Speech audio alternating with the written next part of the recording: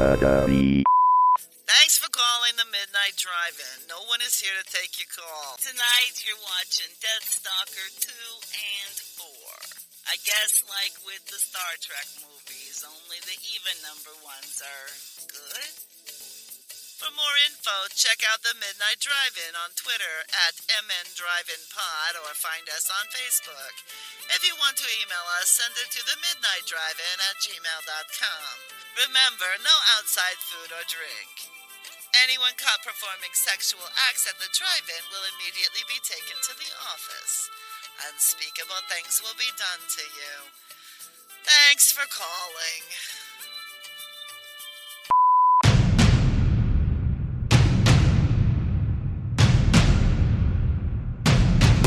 Drive away your worries and cares at this drive-in theater. That's why, to familiarize you with the movie rating symbols which will be used by this theater, we present the following guide for parents and young people. X, no one under 17 admitted. Don't be speaking Spanish. Oh, wow. Brian's one of those guys now. This is America. Speak American. Well, you can speak Spanish to me then using that logic if you'd like. No. You guys done with your weird version of racism that you've decided to start the show with this week? Or sorry. Just check all my settings. It's not racist to badly speak Spanish. I have to check all my settings. One of my demon children niece was over, and I made the mistake of going, please don't sit down at that computer and mess everything up. And so she did. Yeah, I can see how that would happen. She seemed very confused when she would talk into the microphone and there was no booming voice throughout the house. And she's like, can I plug this in? I'm like, it's plugged in. Just, it's not plugged into what you think it's plugged into. How do you keep your kid away from all your stuff then? I say, please don't touch that. And he listens? Yeah. That's ridiculous. I understand. I understand that it's ridiculous, but it works. I don't know how having such a conversation with a child works that way. I don't know. But you don't understand how anything works, though, because I've learned interesting things about your behavior that we should probably be discussing right now. Oh, yeah? What's that? I'd like to know why you're ignoring Tracy's feedback instead of playing it on the show like you're supposed to. Or reading it, depending on the format it comes in. What feedback? I don't know. Tracy says you're ignoring her feedback. I took her word for it. Brian. I literally have zero clue what she's talking about. I would have to assume it's in the thing you do, Dad. It's in the thing email. you do, Dad. That's the word that my brain just erased for some. Not in the email, and I'm looking in the spam folder right now, and there's 4 things. Unless her name is Victor Pavlushki-Zitsky. Look, Brian. I'm going to assume that's not her. I could believe you, or I could believe Tracy, or I could, check myself. But I think we all know which one of those 3 I'm going to go with. Yeah. So I would like to know why you're ignoring Tracy's feedback. Is it in the junk folder? What did I literally just say, Noah? I don't listen to you when you talk. But why would you? He's not even reading Tracy's feedback to us like he's right. supposed to. That's what I'm saying. How can I trust you? You clearly aren't checking the email. I guess I can. I mean, there's an email from her, but I thought we read it already. We can read it again. That's fine. I think it might be more that we're ignoring the fact that she gave us a whole ton of movies to watch and we didn't put any of them on the list. No, she was clear. She was clear that we're ignoring her twice. So, once for the list and once for the other feedback. Which makes me sad because we love all the people who listen. All like 4 of them. We do. I mean, I can read this other email again from March. I assumed we read it then. I'm pretty sure I remember reading it, but if we didn't. Did you tell us about it or did you read it to yourself quietly? I'm pretty sure we read it on the show. I don't know. Then why would she have said that? You know what? Was it on an episode that we lost? Oh, you know what? We did lose we lost the Rutger Hauer and you know what I'm talking about. Yeah. The Nightmare episode. Nightmare episode. The one The one that I'm still not sure if it's a fever dream or not of five people holding a woman while Rutger Hauer violated her. Mm-hmm. I think that might have been it. We might have read it on that one, and then it got lost forever. That's what you think happened? It's my assumption, but listen, I literally forget what happened yesterday, so I'm not to be held responsible for the stuff I forget from like 3 months ago. I don't know. It sounds like you're making up excuses on the fly. That's fine. You can take it that way too. I'll sign off on it. You'd be like, Brian's making excuses, and I'd be like, yep, totally am too. All right. Well, that got settled quickly. Yeah.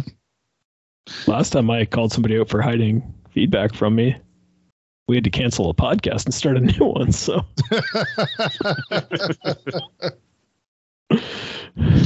all right.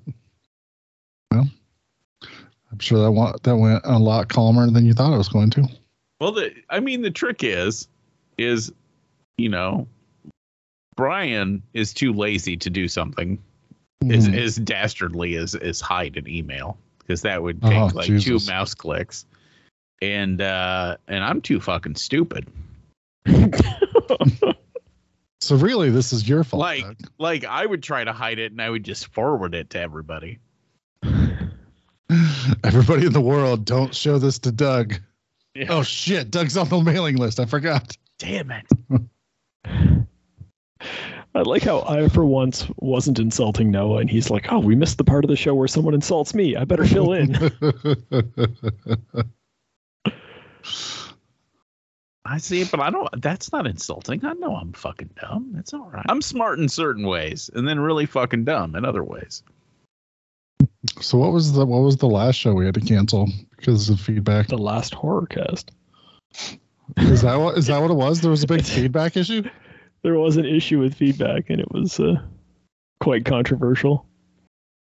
If you'll recall, our former co-host felt that I shouldn't have addressed it on mic, that it's something I should have taken up with him off mic. Shit. I don't know, Scott.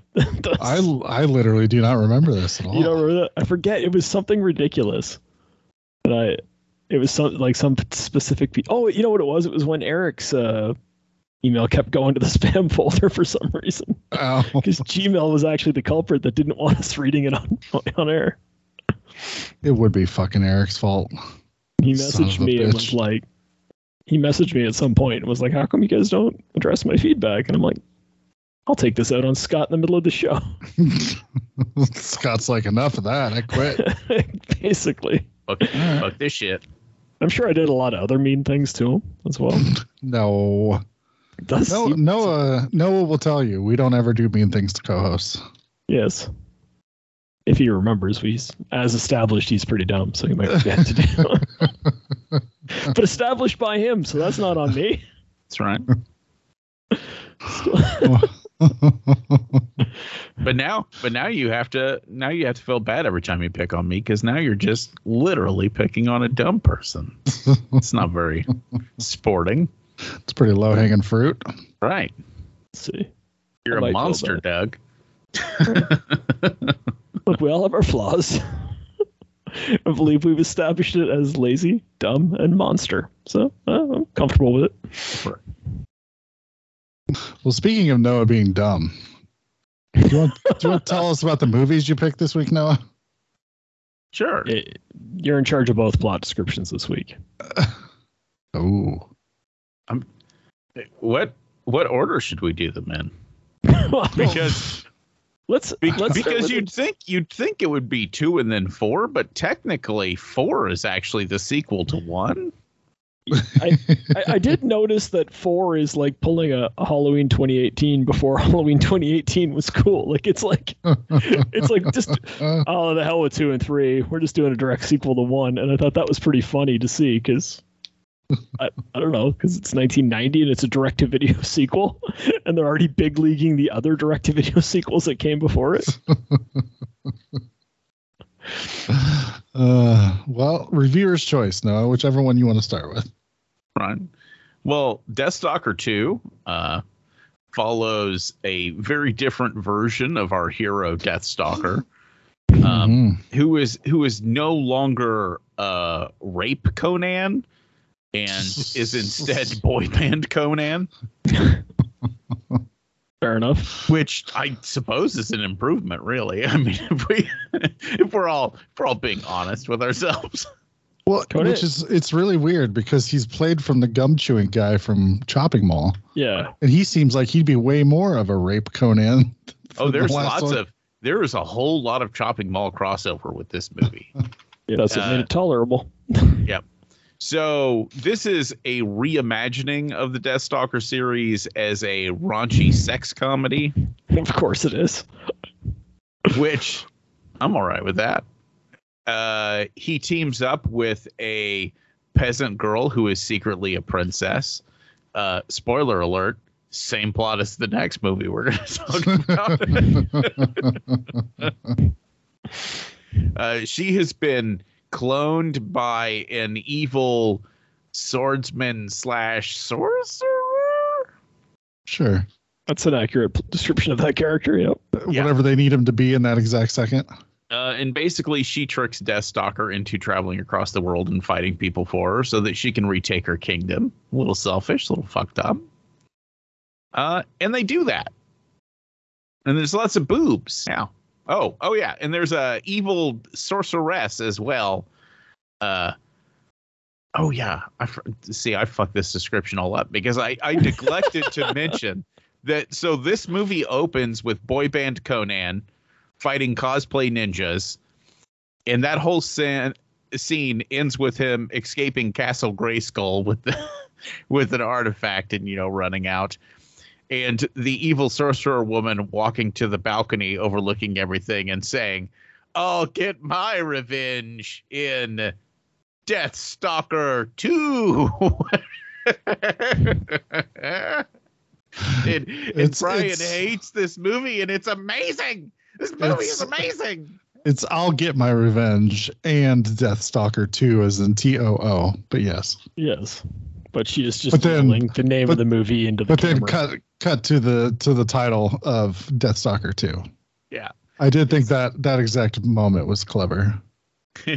So this movie is 90% blonde girl saying a setup line so that Boy Band Conan can say his one-line joke that follows it. Can we please stop referring to him as Boy Band Conan and just refer to him by his proper title, which is Douchebag Conan? I prefer Boy Band Conan. Look at that hair. Like everybody in a boy band is effectively a douchebag anyway. I just think it's true. I just wish he'd had his gun. About Duran Conan. I guess, yeah. Duran Conan. That is a band name. Do you guys like it when they fully name dropped Conan in this movie? Yeah. Because they're talking about how he wants to be in like Legends, and they're like, "It'd be just like Conan," and I'm like, "All right, at least when we're ripping off Conan, we're doing it, with a little wink to the audience. Nobody's pretending." Well, at least this one, the description of this movie is that it is essentially a spoof movie of the sword and sandal genre. Right. And since that's what they're doing, I can forgive almost everything about this movie. It's cheesy, but it's like entertaining, not a fucking, it's the best thing I've ever fucking seen type situation. But it's funny. Like, it's funny in they're intentionally making a kind of shitty movie kind of way. Yeah. And it's Jim Wynorski, who obviously made Chopping Mall, and Chopping Mall it's special. It's lightning in a bottle, right? Like, you're not going to recreate that, but he does have a knack for cheese and for making things that are intentionally cheesy, which is hard to do. And I think he does it again here, where it's like, yeah, even if I'm not laughing out loud at some of the stuff that goes on, and I'm not particularly invested in the story or anything like that, it's just kind of fun to watch. Like, everything they do, like, it's fun the way they don't really talk like old-timey people, even though this is supposed to be set in like sword and sorcery times.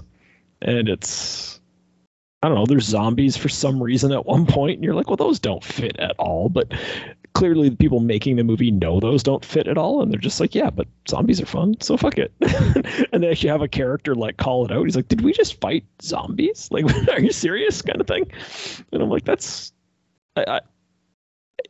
even if I didn't love this movie, at least I could just, like, the whole time I'm just kind of like, all right, that's kind of fun. And there's just cheesy, fun 80s boobs constantly, which is right. enjoyable. It wasn't like leering like that zombie movie we watched that was so full of nudity that it was like distracting.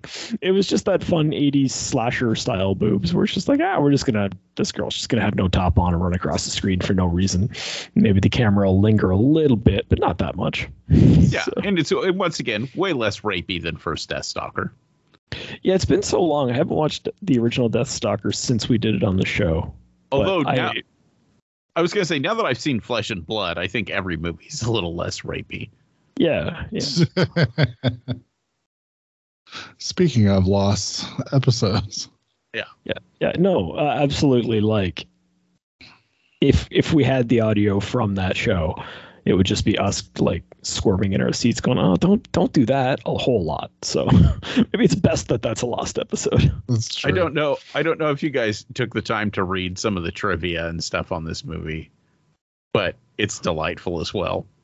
No, so, go ahead and revel us with this entertaining trivia. So like one thing, Tori Naples, so that's the chick who plays the evil sorceress chick. Okay. Was hired and Jim Wynorski, not so surprisingly, asked her to do nude scenes. What? Weird. Yeah, crazy, right? Mm-hmm. That guy? And she refused. And because of that, whenever the movie got done, I guess some of the producers watched it expecting a Wynorski boob fest and were like, hey, enough boobs in this movie. Why didn't that chick get naked? And he's like, okay, well, fuck it. And he went back and added some boobage from that character using a body double. Okay. And Tori Naples was pissed off that the body double they picked had tits that were way less nice than her tits. And because of that, now she started doing all of her own nudity in all subsequent films. So Wynorski managed to change the trajectory of her career to make her do nude scenes by faking her nude scenes. Jesus. That is wacky trivia. I was not expecting that. Right. They said the same thing. So did you guys watch all the way to the end credits? No. Because I don't think so. So the end, as the credits started rolling, I'm assuming you guys noticed that he was doing a blooper reel, which he's a big fan of. And the last blooper is some cut scene of that blonde chick dancing naked on top of a crate. And it was just such a pointless, weird scene that I guess one of the cameramen started laughing really loudly and fucked the whole scene up. And so the end of the credits is literally a naked woman dancing in front of the camera and then bursting into laughter. Like, that's it. That's what the thing is. That's the thing about this cheesy 80s nudity is that it is just pointless and funny, and it doesn't come like it's not rapey. It doesn't feel like you're exploiting these women. It just seems like everybody's having a good time, and that's what makes it fun, right? Like the idea that somebody would laugh at that is, I don't know. I laughed at a couple of the nude scenes in this too, and sometimes it was just laughing out loud because there was no reason for those boobs to be on screen, and then just all of a sudden they just put them there, and you're like, all right, like I see what you're doing here. I mean, there's all sorts of stuff. A bunch of his one-liners got me because they're supposed to be like Arnold Schwarzenegger-esque, one-line haha jokes, mm-hmm. or maybe a Bruce Campbell-esque thing, but instead they're just like dad jokes. Yeah. And there's something about that combination of things that I actually was like, fuck it, god damn it, why is that funny? Because it is. Like, whenever he gets locked in the zombie scene, whenever he gets locked in the crypt and the wall starts coming at him, and he's like, oh, a crushing wall. That's original. And then the spikes came out of it, and he's like, oh, shit. that. Yeah, and I think again that comes down to the fact that they knew they were making a cheesy movie, and so he's not delivering those lines in a way where he's trying to be Arnold Schwarzenegger. He's delivering them in a way where it's like, look, I know this is a stupid thing to say right now, and I'm going to go ahead and say it anyway. Brian, I'm getting the impression you were the least positive on this of all of us. That would be correct. Yeah. I don't know. I have not seen a John Wynorski or Jim Wynorski movie that I've enjoyed besides Chopping Mall. I don't know if I've ever seen anything except Chopping Mall and know this. I'm sure you have, but it was probably not memorable. His Chopping Mall is his least sleazy movie. That is very true. Which is fascinating to say when you think about it. And I don't know. This is more of the same from him, I guess. Like I just was like, okay, I don't understand the point. This John Terlesky, as much as I love him in Chopping Mall, in this, I'm just like, he's nothing like Deathstalker. Why the fuck is this guy Deathstalker? Right. And his one-liners were not very good, like we had mentioned. I feel like this movie to me, I know I'm in a very unique group of people who enjoys this, but this feels like one of those movies that I would have stumbled across on Cinemax in the middle of the night and been like, oh, there are boobs in this, and then sat and watched the whole thing, giggling the whole time. And those types of movies hold a very special place in my heart. I love that aesthetic. I love a movie that's sleazy as balls and just knows it is and is okay with that. Sure. Okay. I'm glad you clarified at the end of that description that you were saying positive things, because a lot of people wouldn't have interpreted it that way. Like I said, I'm in a very small. Yeah. It's a very small group of people. Me and the other weirdos. There's probably some weird Facebook group dedicated to it that I would get all excited and then sign into and see 3 of the posts and go, oh no, not those people. Yeah. No, and like I'm not that positive on it. But I will say I thought there was enough clever moments. I thought, like, even if I wasn't laughing out loud at any point, I was never like bored watching it. And more on that later.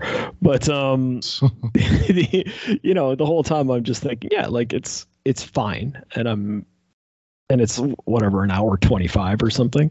Like, it's not like you're dedicating your afternoon to this movie. It's like, so you're just killing some time, and yeah, I smiled, I chuckled. I thought, some of the stuff that Brian's complaining about, I think is just, like you say, okay, that lead actor does not belong in this movie. Absolutely he doesn't. I agree. But I think everyone knows he doesn't. I mean, that's sort of the whole point, is they put this, 80s preppy guy in the role that's not written for a guy that looks or talks that way.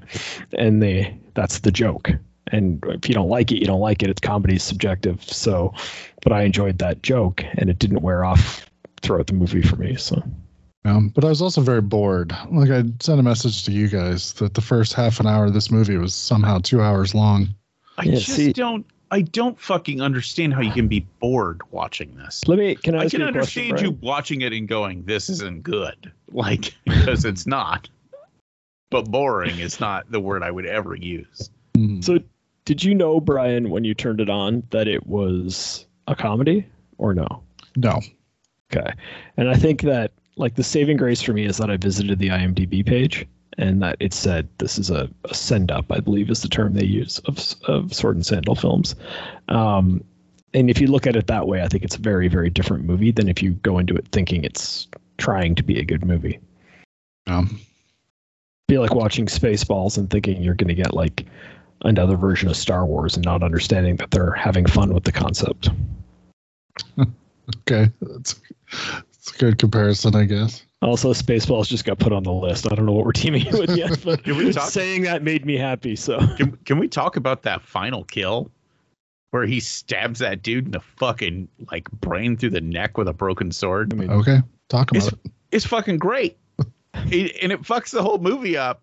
in a weird way, because you're like, wait, why didn't we get a whole bunch of that? Because that was dope. Yeah. Like, it was cheesy. The whole him catching the sword, you know what I mean, and not getting stabbed in the face and then breaking it with his bare hand was silly. But still, stabbing a dude through the brain with a broken sword in the neck, that's dope. Yeah, I don't know if I was as excited as you are. I probably enjoyed more the part where he got it and broke it with his hand, because I'm like, that suits this movie. So I even forgot that happened until you brought it up. Thief of joy. I don't think you're a thief of joy, Brian, except for like thief of emails, apparently. But okay, you're fine. People are. This is an important thing that needs to be said so that we're not part of the problem. People are allowed to hate things. Like, that's okay. Well, people are allowed to have their own opinions on things, and especially like comedy is the one where it's like comedy is 100% subjective. Different people find different things funny. Like, I don't know what to tell you. Like, everybody's gonna enjoy different versions of making you laugh, and that's all there is to it. Yeah. And I agree with that statement up to a point of when, for some reason, you hate Obi-Wan. And I don't understand. Listen, no, we're not getting into that because we're not doing that. Fucking you guys.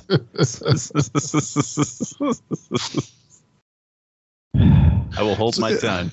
It's called a tease, Doug. We got to tease it up for a couple weeks so then people are excited to hear our review of Obi-Wan when it's done. God, you don't know nothing about marketing. Now we're doing marketing.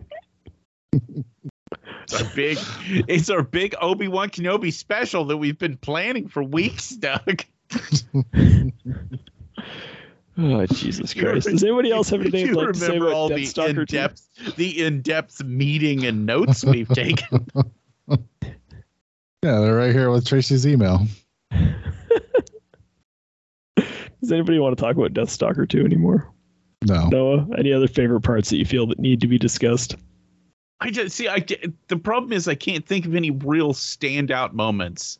There's the beginning where they go to that bar and they reuse some of the footage from the first movie, which is also a carry through. But there's this thing where they're like, it's them interacting and they're walking around, and then it's cutting to these repeats of the first movie, and then it just keeps cutting to this topless woman who's just kind of standing against a wall, just generically gyrating her large breasticles. Yes. It does that. Best part of the movie. What, like 10 times? Like, it's really weird. I kept assuming that woman was going to be a character throughout the rest of the film. Right. She's not. She's just there for that. I feel like a producer gave Wynorski a quota. He was like, this is the percentage of time of this movie that there needs to be a nipple on the screen. And I need you to stick with that. I don't have any behind the scenes knowledge, but if that happened, it wouldn't be a surprise to me. It also wouldn't be a surprise to me to find out that they had to cut out nudity because Wynorski put too much in. So, like, this is the scaled back version. That also makes sense to me. Like, look, Jim, we understand what kind of movies you make, but you went a little overboard, didn't you? Could you film one scene where one of the people is clothed, please? Like, this has to run on USA Up All Night somehow. We have to have stuff that doesn't have nudity in it. To be fair, most of the men were relatively clothed. Yeah. Douchebag Conan had no shirt on for a lot of the movie, but even like the bad guy sorcerer guy wore like the full like Undertaker style outfit with the long pants and the shirt. Yeah. It did commit a very specific movie sin of the evil swordsman guy clearly being the stereotype evil gay guy. Yeah, it's just a thing. We should also talk about his wrestling match that he had. Oh yeah, where he fought Lady Kong. Yeah, that was probably the highlight of the movie for me, because when I was like setting up to, like, my Instagram post to show it, I'm like, is he in a wrestling ring in one of these pictures? Like that can't be right. Like, I must be just processing that picture wrong. I was going to say, nope. And not even in like a theme appropriate wrestling ring. They just built a fucking wrestling ring, like a normal ass modern wrestling ring. Yeah, they just had him wrestle an actual wrestler in it. Oh. And why not, right? Sure. Go for it. Yeah, like she was back from the original Gorgeous Ladies of Wrestling, so I was happy to see her. Yeah. See, I didn't recognize her right away until you guys pointed that out to me, but that makes total sense. And in this movie, like having him just have a wrestling match in the middle, when they announce it's trial by combat, and then he's just like, oh man, and they show him, and he's preparing for it by jumping rope and shit. Like, all that was pretty fun. I love the fact that in the end, what they decide to do is that he's supposed to like rope-a-dope her until she wears out. And the joke is that it keeps going round after round after round after round, and this woman beating the shit out of him. It's a pretty good joke. Yeah, that whole scene was really probably the highlight of the movie. Just watching him get ready like Rocky style. So when did this come out? Like, this would have been like post Rocky 3, so that whole rope-a-dope storyline is taken from Rocky 3, I guess, right? Seems like it should be. I don't know. I don't know what year things came out. Wasn't that taken from the Muhammad Ali and George Foreman fight or whatever? Yes. Yes. But from real life. I believe these guys stole it from the movie. I doubt that they stole it from real life. I had a point. I completely lost it. Yeah. I don't know. It's silly. There are boobs. There's a wrestling match in the middle of it. I did like that he thought it was going to be some petite blonde he had to like roll around the ring with, and he was all excited. Then it's like this 7-foot like barbarian lady that he has to fight. It was pretty funny. When she started beating the shit out of him, I was enjoying it. I gotta say, I liked the performance from that lead actor. I don't know his name. John Terlesky. I'm not going to remember that. The douchebag from Shopping Mall. He's a film director now. Okay. But his performance is pretty good. Like, it's over the top, like big facial reactions and stuff, which suit the tone of this film very well. I don't know if I'd like it in most other movies, but yeah, I wasn't a big fan of this movie, as we've noted. Yeah. Well, I'm sorry, Brian. I'm sorry that someone hurt you. Oh, we'll have that discussion here in a couple weeks when we're allowed to talk about Obi-Wan again. Don't you worry. And then we watched Deathstalker 4, skipping 3, as we are wont to do. Did we remember why? That was my question too. No, it was because you guys were reading the IMDb descriptions of the sequels, and you decided that 2 sounded good and 4 sounded good, and you didn't like the sound of 3, so you excluded it from the list. Yes. All right. I remember like there was a reason why we teamed up 2 and 4, but I couldn't remember what the reason was. And that sounds dumb enough to be true. And so this one is a direct sequel to the first movie. And it's our hero, Deathstalker, teaming up with a peasant girl who is secretly a princess who is using him to go take over the castle that was her family's. Mm-hmm. It's weird. It's weird how that happens. This time the evil sorceress has arranged for a tournament. Yeah, and this time the evil sorceress has a tournament going. Which I think may be why I liked this movie more, because you know how much I love a good old secret fighting tournament. I was getting ready to say, if they had Jean-Claude Van Damme playing Deathstalker in this, oh my god, it would be a cult classic. Yeah. And that goes without say. Although I don't know how you hurricane kick someone while holding a broadsword. You don't. Jean-Claude Van Damme would do it no problem. Wouldn't even be a discussion. Yeah, so the movie really has no plot. The plot is that Deathstalker's magic sword that he got in the first movie, he accidentally swapped it with his friend during a battle, and now he is traveling across the country just looking for his sword, which at the end the revelation is that the sword is not actually magical at all. It's just that he's a badass and he just feels better when he has his sword. The power was in you the whole time. Right. Oh, Jesus. That was so fun to listen to. This movie also has a bunch of boobs. Not nearly as many. Yeah, unnecessary weird fight scenes and such. Yeah. And the only difference is while the 2 is an intentional comedy, this is an attempt at a sword and sandal movie that has comedic elements. Yes. Yeah. And we should mention has the original Deathstalker in it. Yeah. Right. And there is a whole like subplot about how the evil sorceress that put on the tournament is, what is she doing? Is she she's slipping something into the wine so the people will turn into her own private army? She's drugging dudes, fucking them, and then using her magic to turn them into like man golems. Yeah. That's what I meant to say. Yeah. Complicated. I do like the subplot. I chuckled out loud a few times where they get the one guy that's like completely chaste and refuses to drink because all he does is worry about his combat.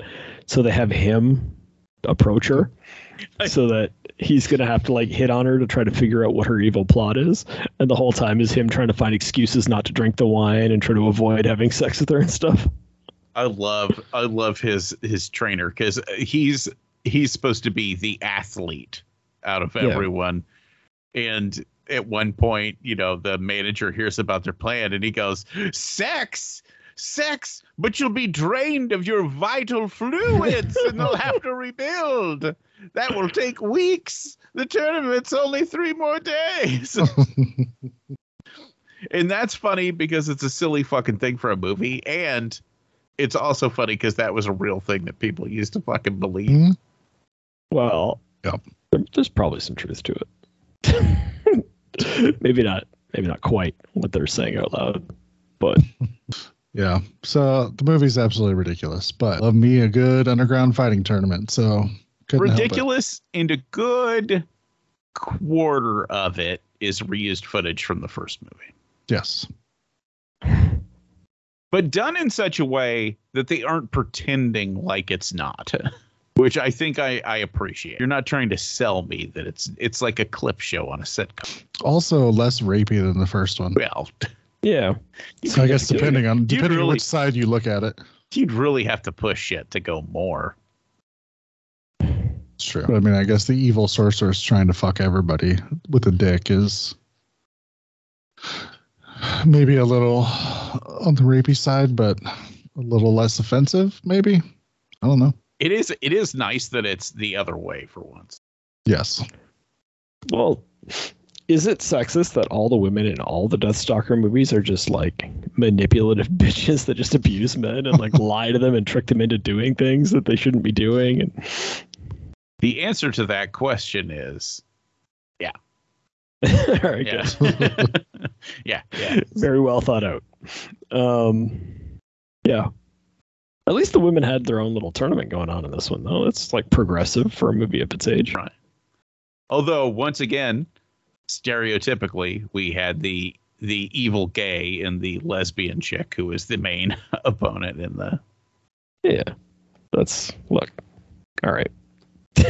Yes. No counterpoint.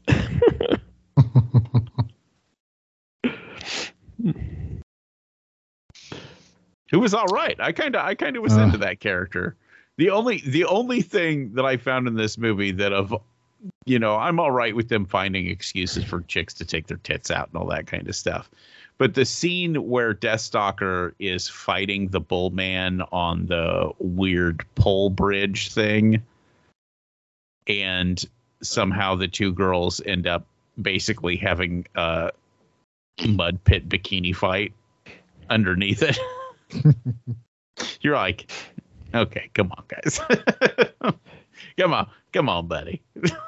Your reference to the Bullman brings up an interesting point, though, because this movie was full of characters who were part animal and part human, and by which I mean they put a mask on them and no other part of their costume was animal. And they just thought that was okay. And it's like, I get that we're dealing with low budgets here, but if you want us to believe that that's like a half tiger, half man, maybe put like long sleeve clothes on him so that you can at least pretend that he's part tiger underneath it, not just have a perfectly human body with a mask on. It took me a minute to process that they were supposed to not just be regular humans wearing masks, because it's certainly what they look like.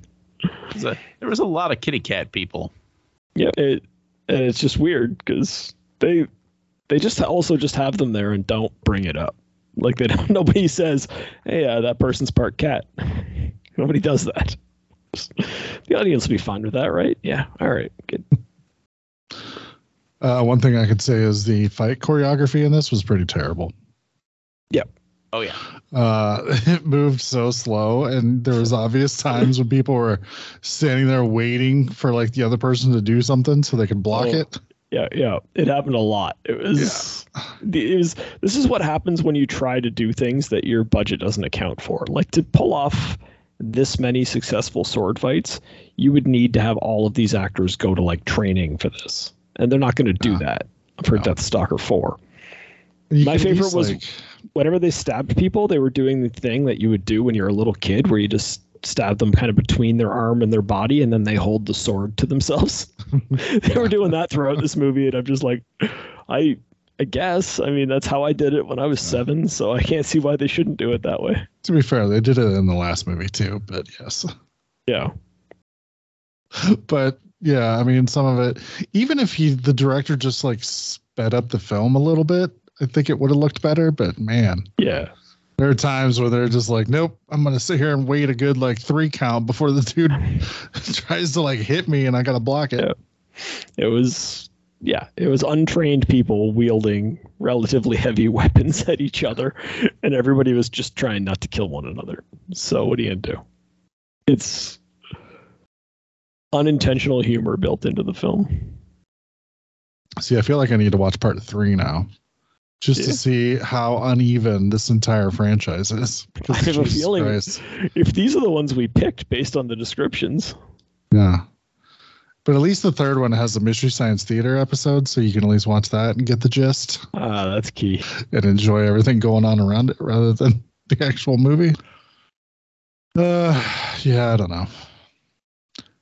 Not sure if this is a franchise we really needed to tackle. But I don't know if we really needed to give you a whole Deathstalker episode after that. We must have liked the first one.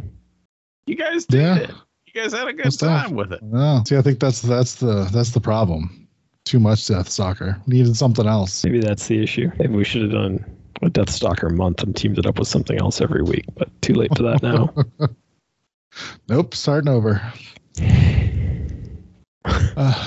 Anything else before we move on? No, it's up to you, man. These are your types of movies, not the rest of us. I don't know. See, for the fact that Brian seems to have enjoyed this one more, I enjoyed this one slightly less because it was a little more boring and slow paced. To be fair, I on my Letterboxd, I gave Deathstalker 2 a 2. I gave Deathstalker 4 a 3. So it's not as if there's a wide gap between these movies. Yeah. Oh, actually, that's not even true. A 2.5. Wasn't even a full 3. Yeah. Full disclosure, I liked the first one better because it was stupider. And this one, because it was taking itself seriously, there were definitely times throughout it where I was just like, it was having trouble holding my attention.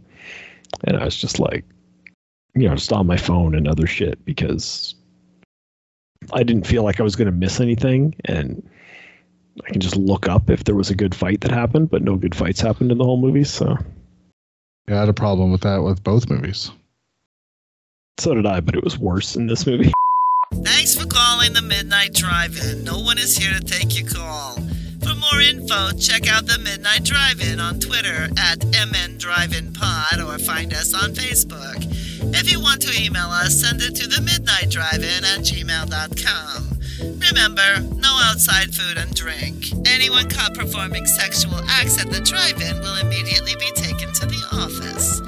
Unspeakable things will be done to you. Thanks for calling.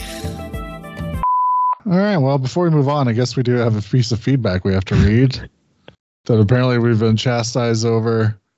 And I think we've come to the conclusion, at least I have, that we read it on our Rutger Hauer episode that thus got lost. And so technically has never been read to the public, but has been read on the show before.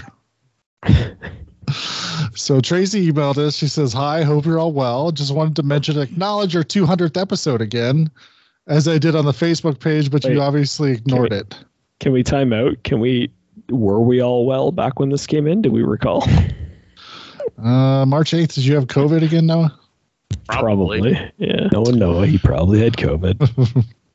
That's the thing Noah does. Please keep going for another 200. You are a great team who comment on classic and not so classic movies with good insight and hilarity. I wouldn't say good insight. Hilarity, maybe. Hilarity, but not on purpose. She said, I did, however, disagree with your comments on the Ms. 45 movie. It was the first time watched for me, and I found it watchable and intriguing. Yeah. As a mature lady with hands similar to Courtney Cox, because I think we were talking about Scream 5 when Courtney Cox had grandma hands. Yeah.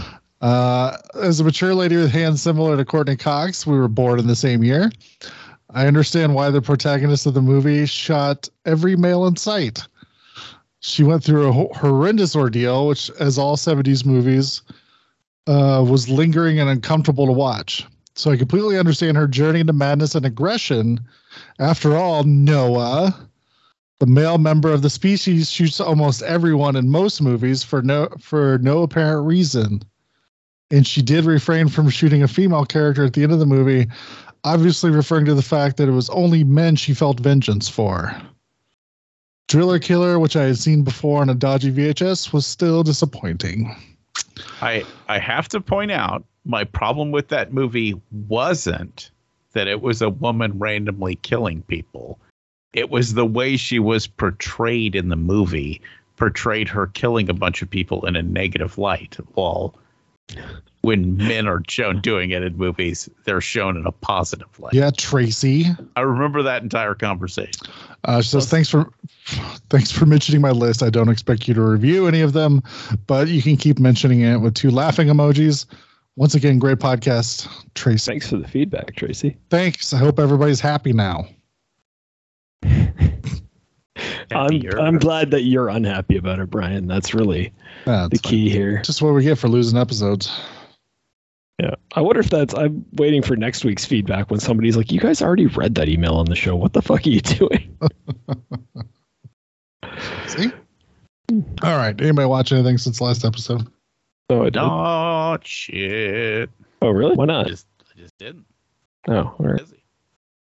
That's weird. I haven't even had a chance to watch Stranger Things. Oh, well, we're going to talk about it in a few minutes here. The rest, everyone else watched it. So what'd you watch, Doug? But we'll get to Stranger Things because I guess Brian and I have both seen it. The only other thing I watched, and look, I know what I got myself into when I signed up for this, but I watched Deep Blue Sea 3 because, as you know, I'm a fan of the franchise. Meaning I really liked the first one, and I found the second one tolerable the one time I watched it. 3 is one of the most frustrating movies I've ever seen in my life. Because here's the thing, the first half of Deep Blue Sea 3 is like really fun. It's like these people living on this like weird like man-made island studying sharks, and they're like friends with the local sharks, and you know, because it's Deep Blue Sea 3, we know that the bad sharks are coming. So in my head, I'm thinking, like, we're going to get good sharks fighting bad sharks, trying to save the humans. Like, that's going to be fun, right? Like, I'm getting excited for that. And I'm like, they have names for the sharks and shit. And I'm like, oh, well, that shark's going to end up getting killed because they gave it a name, and we're going to have to feel bad for it when it dies and stuff. And then, like, you know, like, there's this other boat shows up, and they're the ones hunting the, like, genetically modified sharks from part 2. And you're like, okay, so they're all going to have to work together or whatever. And we get some like fun moments where like there's one point where a shark's about to eat a guy and then they tranquilize the shark. So the shark sinks to the bottom of the ocean with the guy in his mouth, and they have to swim down there and pry the asleep shark's mouth open and pull the guy out. And I'm like, that's fun. I'm really enjoying this. And then for some reason, like, one of the human characters just takes this crazy heel turn and becomes the villain of the movie. Then one of the heroes is just killed off for no fucking reason, just completely out of the blue. So now we've got this weird like action movie of like the people we met at the beginning living on this man-made island versus this like evil action movie villain and his team of like, and they're fighting, and it's literally getting to those like real action movie tropes of like at one point two guys are like standing there staring at each other, and like the one guy is like, I don't even need a gun to kill you, I can do it with my bare hands, and he puts it down so that they can fist fight. And I'm like, what the fuck? Where are the sharks? What is going on? This is a shark movie. Why are there even human villains, let alone like, why is this becoming an action movie? And I'm like, and then all of a sudden there's these people trapped in like one of the huts because it's like sinking into the water, so they can't get out because the sharks would get them. And they're trapped in there for like a half an hour. And then finally it sinks a little more, and now the sharks can get in. So they go out through the hatch in the roof. And I'm like, what the hell just happened? If there was a hatch in the roof, why didn't you go out that a long time ago? And you're just like, what happened to this movie that I was trying to enjoy? Like, it started out pretty good, and then it becomes just generic direct-to-video action movie that is just hitting all the tropes and not well. And I don't understand why it did that.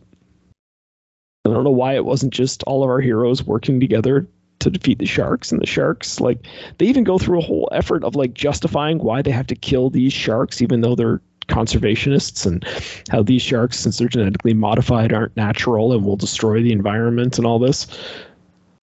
And I'm like, great, you set it all up for us to have you guys fight the sharks. The sharks kill a few of the like lesser known characters, and the heroes at the end get to destroy the last shark and live happily ever after.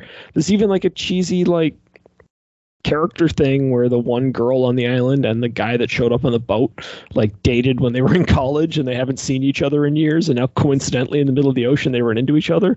So I'm like, look, those are the two that get to live happily ever after they kill the sharks. Won't that be nice? And then they fuck it all up. And I was just frustrated. I'm like, because I was shocked that I was enjoying the first half of the movie. I was already caught off guard by that. And then when they took it away from me, I'm like, damn it, what'd you do? So you sounded really upset. The fact that you didn't like this movie. I'm upset because they tricked me, because I expected to not like it. And then they made the first half fun. And I'm like, oh, like I can deal with the bad CGI and shit. I know what I signed up for. But then I'm like, what happened in the second half is just, I don't get it. I don't understand why they did that. Like, anyways, I was frustrated by that. So, it just sounded like you expected a lot out of Deep Blue Sea 3. I did. No, this is the thing. This is my complaint. I expected very little. And at the beginning, they were surpassing my expectations. And then they're just like, nah, we'll just, like, it's almost like they tagged on the second half of a different movie. Like, this movie starts off being about people who live on this, like, man-made island that used to be a fishing village, but then because of climate change, it's not usable anymore. So now they're using it as like a research station, and they're just trying to like follow sharks around, and they're the ones that are like friends with some of the sharks and shit. And you're like, okay, that's a fun setup. It literally ends with one of them attaching a mine onto another boat and blowing up a bunch of the human villain characters. I'm like, what? Like, how did you get there? Why did you get there? And that like that moment where the guy like literally puts down his gun so he can fight the other guy, like, it's just unforgivably bad. It's just like, it's exactly what happens in Commando, except in Commando you set up that these two wanted to fight each other at like the beginning of the movie, and then reminded us casually throughout the movie, so that when they finally got together you were expecting them to fight. And then you had Commando like bugging the guy, being like, oh, come on, you don't need a gun to take me out, like basically goading him into dropping his gun. In this one, it's just two characters who have had mild amount of tension between them because they're on different boats. And then all of a sudden they're like, yeah, now we have to have this giant fight. And it was just frustrating. Right. There's a moment in the first half where a guy is like, they're down there doing their dive. And I don't know what those little machines are called that you see divers with sometimes, that they like hold on to them and it like pulls them along. But there's like the guy coming at them, and he's on one of those, and they just, as he passes by, they realize he's been bitten in half. It's just his entrails and shit sticking out. And I'm like, there nice. You go. That's what I want from Deep Blue Sea 3. Just do that for the whole movie. Don't stop halfway and do whatever else that you expect to do. So, not recommend. Or watch the first half and then just like, then just be like, oops, and then it doesn't work anymore, and then just shut it off. Yeah, like when the one guy, like I say, there's a real heel turn moment where you could just see, you're like, oh, that background character is the villain in the movie now. When that happens, turn the movie off. Before that, we're talking smart sharks that recognize guns and all this, stereotypical stuff that you'd expect to see in a Deep Blue Sea film. This deep into the franchise, you know what you're getting. I've still never seen the first one. You never seen Deep Blue Sea? Yeah. Oh, it's the chopping mall of shark movies. It's it is. That's quite an endorsement. It's objectively ridiculous. A Shark Ate Me one, right? Samuel L. Jackson. Yeah. A shark ate me. A motherfucking shark ate me. Deep Blue Sea, that was a good one. Yeah, kind of. That's those aren't exact lines from the movie. What's that from, Noah? It's on Chappelle's show. It's from the skit about Sam Jackson beer, where Sam Jackson keeps showing up and screaming at people. And he goes, "Haven't you seen my movies?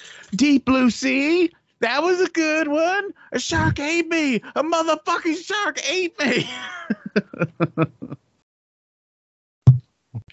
I gotta watch the original one again. The original one has sharks that get so smart that they can swim backwards, because the makers of that film feel that that's why sharks can't swim backwards. It's because they're not smart enough to. They just can't think of the idea. It's not because their bodies just aren't designed to do it. And no matter how smart they get, it won't change anything. But the sharks do get smart enough to learn how to flood certain parts of a research station so that it'll cause it to sink. Because apparently the sharks have engineering degrees. So it's just science stuff. Come on. As a shark is wont to do. I mean, I guess if you were a super smart shark, you might go to engineering school. It's different sharks have different interests, and I don't think you should push them into a career that they're not comfortable with.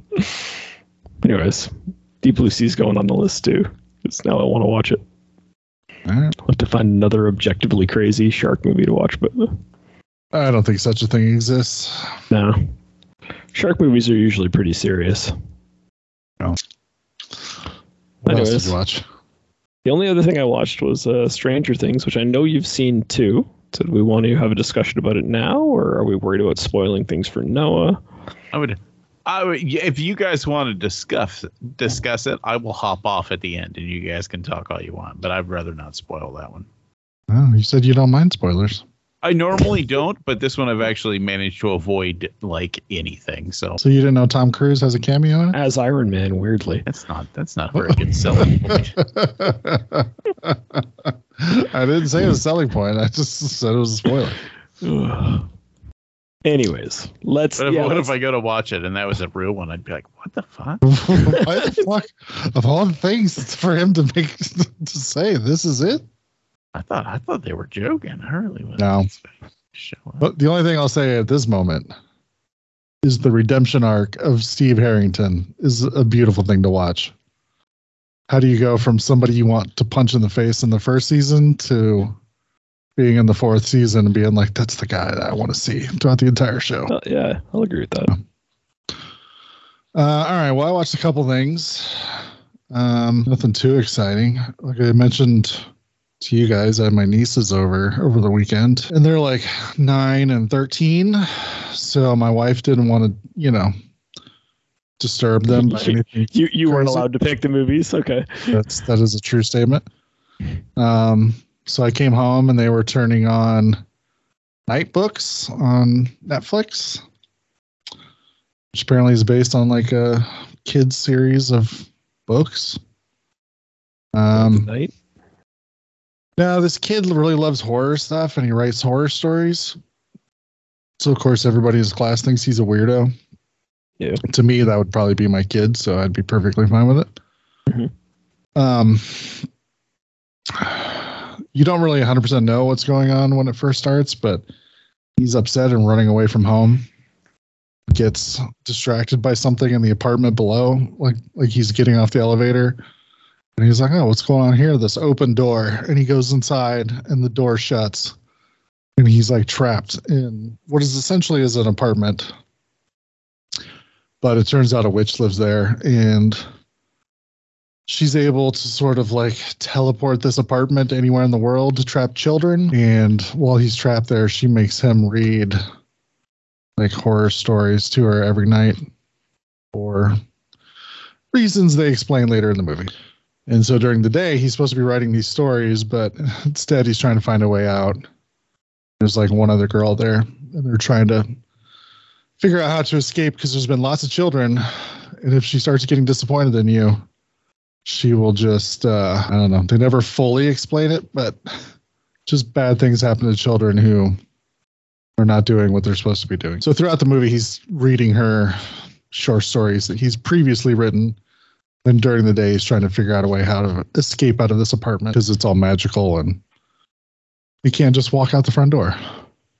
So, as far as like little kid horror movie stuff, I actually thought this was a lot of fun. If I had a little kid and I was hoping he would get into like horror stuff, like this is definitely a movie I would start off with.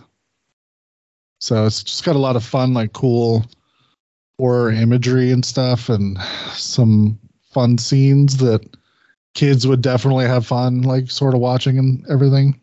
But, you know, don't expect not to be able to sleep at night or anything, but it was still fun. And Kristen Ritter from the Jessica Jones series plays the witch. She's a lot of fun. Well, that's good. So, yeah. So just a fun, good time if you got little kids. And then one of my nieces recommended that we watch A Monster in Paris. I don't know. It's an animated kids movie. This guy's supposed to be looking after this doctor's laboratory while he's away, and of course fucks something up and essentially turns a flea into like a 7-foot like monster. But turns out he's very docile, but of course it's very much like a play on both the Phantom of the Opera and the Hunchback of Notre Dame. Okay. Where he's actually like a good person, but everybody's fear and everything turns him into a monster because they just want to kill him. So the entire town turns against him, except for the 2 or 3 main characters. There's a couple of scenes with the flea like hiding. He's got like a hat and a coat on, and he's trying to hide like in alleyways. And I asked my niece, I'm like, have you ever seen a movie called Mimic before? She said no, and I meant to show her the trailer before she went home, and I forgot. Because giant bugs passing themselves off as people seems like she would be able to handle Mimic if she really liked this movie. She is 13, so I think Mimic would be something that she could. Yeah, I haven't seen Mimic in a while, but I would show it to a 13-year-old. Yeah. If it was one of my nieces, I'd show it to them much younger than 13. My own kid, 13 is probably fine. My brother probably wouldn't care. I think they've watched like the It movies or whatever, so I'm sure they're fine. But I just thought it was interesting. Giant flea running around trying to pass itself off as human. Like, oh, we can watch like a real horror version of this if you want. Then we finished up Stranger Things this week, which we're going to talk about. And right before I hopped on this, we watched 2 of the first 3 episodes of The Boys. Okay, I haven't seen that yet. Yeah, new season just started. They dropped the first 3 episodes last Friday. I heard that there is a gigantic ass crazy cameo right off the bat. I guess it wasn't that big of a deal to me. I was just like, oh, okay. Because everything I kept reading was like, oh, you'll never believe this Marvel cameo. I'm like, oh, they got like some Marvel character to show up? And no, they meant an actor that's in a Marvel movie. And I'm like, oh, but they're an actor. So sure, if they called, they would be like, sure, I'll show up. Yeah, a lot of actors play more than one role. That's one of the crazy things in our society. Yeah, I'll do 10 minutes of work for like a bunch of money. Why not? There is another actor that we would be way more excited about who also makes a cameo in a similar situation, but I won't say who it is until someone else watches it. Yeah, I'll probably have by next week have it watched because I'll be. Well, me and Amanda have watched the first 2 seasons together. We both love it. Having known what's in the first 2 seasons, I don't know. I think you would be surprised that there was a moment in the first 10 minutes of the first episode where both of us went, oh my fucking God, what just fucking happened? Really? Okay. So that's where they're at. They're just like, yeah, we're going all in on how fucking crazy the show is this season. So just be prepared. All right. So it's pretty great. I suppose that's good news because I kind of thought season 2 just kind of churned a little bit. Yeah. Which that kind of a thing. Well, there was definitely some weird shit. And like I said, the first 10 minutes of the first episode that had us going, what the fuck? That's reassuring. And then seems like I said, we haven't got to episode 3 yet. I'm guessing there's going to be a character showing up that they've been setting up for the first 2 episodes that is the reason they released 3 episodes at first, so that people didn't have to like sort of wait for it. But I like the story. I like where it's going. So we'll see. But man, not that he's ever not been good, but the guy that plays Homelander, so fucking good in these episodes.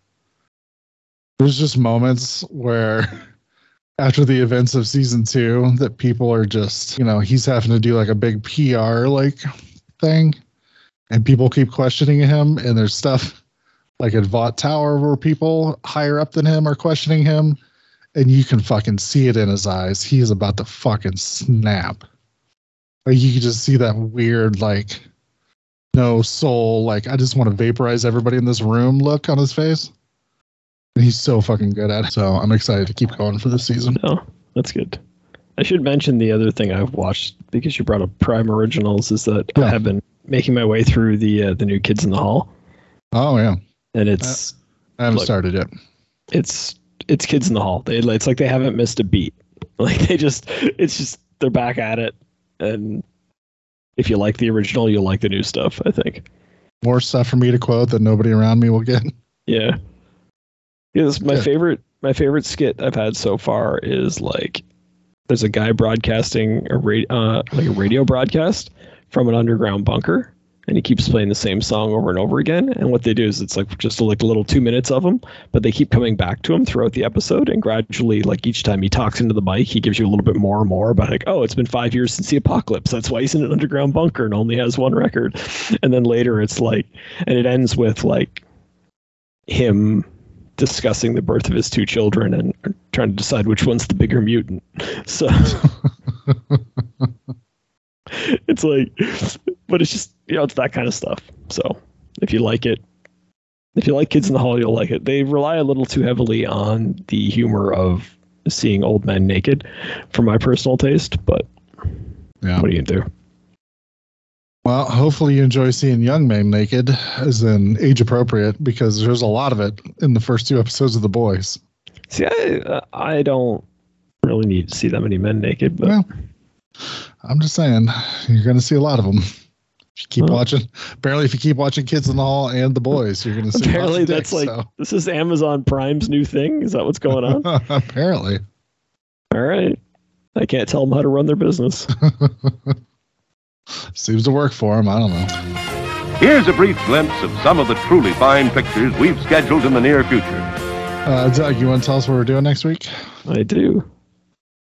Just let me try to remember what I picked. Oh yeah, because I was trying to find something that would be less controversial, so I thought we'd go back to an old favorite topic, which is killer rats. We've had nothing but good luck so far, so let's push that luck until it backfires on us by watching Rats and Food of the Gods 2. Right. So, also known as Nah, I believe, is Food of the Gods 2. This is the Rats that our friend Kent suggested for us? Sure. Right. I believe it's a 1984 film, Italian-ish. Sure. European, at least. So. Food of the Gods 2. Never seen it. So me neither. See if it's as good because I remember enjoying the first one. The first one was super fun, and from what I understand, this one was conceived as a direct sequel, and then due to changes in production, is not a direct sequel, which is pretty funny. Okay. But we'll see. I have no idea what we're getting into with that one at all, because it's just, it's Food of the Gods too. So, can we all just agree now that nothing's going to beat wiener dogs and rat costumes? Yeah, we all understand that. All right. Good. It's a given. We can't be disappointed. So, I don't see any way we could possibly be let down now that we've accepted this. All right. Noah, you want to jump off, and I guess we'll talk some Stranger Things while you're gone? Sure. Have a good one, guys. All right. Get the fuck out of here. Hurtful. God, do you leave? All right. Looks like he's gone. All right. We didn't want to tell him, but we're kicking Noah off the show. Picking these movies this week. Yeah. No, it's all right. Yeah. So Stranger Things 4. Yeah. So how did you enjoy it? Well, let's just establish before we go. Are we going full spoiler? Sure. Now that Noah's gone? All right. So here's the thing about Stranger Things 4 is that there's 21 different storylines going on. Yes. And I liked some of them, and there was way too much going on. And I couldn't care less whenever they'd clip over to certain things. Mm-hmm. And I was the Hopkins storyline with the new demon, whatever his name is, and the cameo by Robert Englund and all the stuff with the kids finding the new ways in and out of the Upside Down and all that. Loved it. Fantastic. Exactly what I want Stranger Things to be. Yep. It was great. The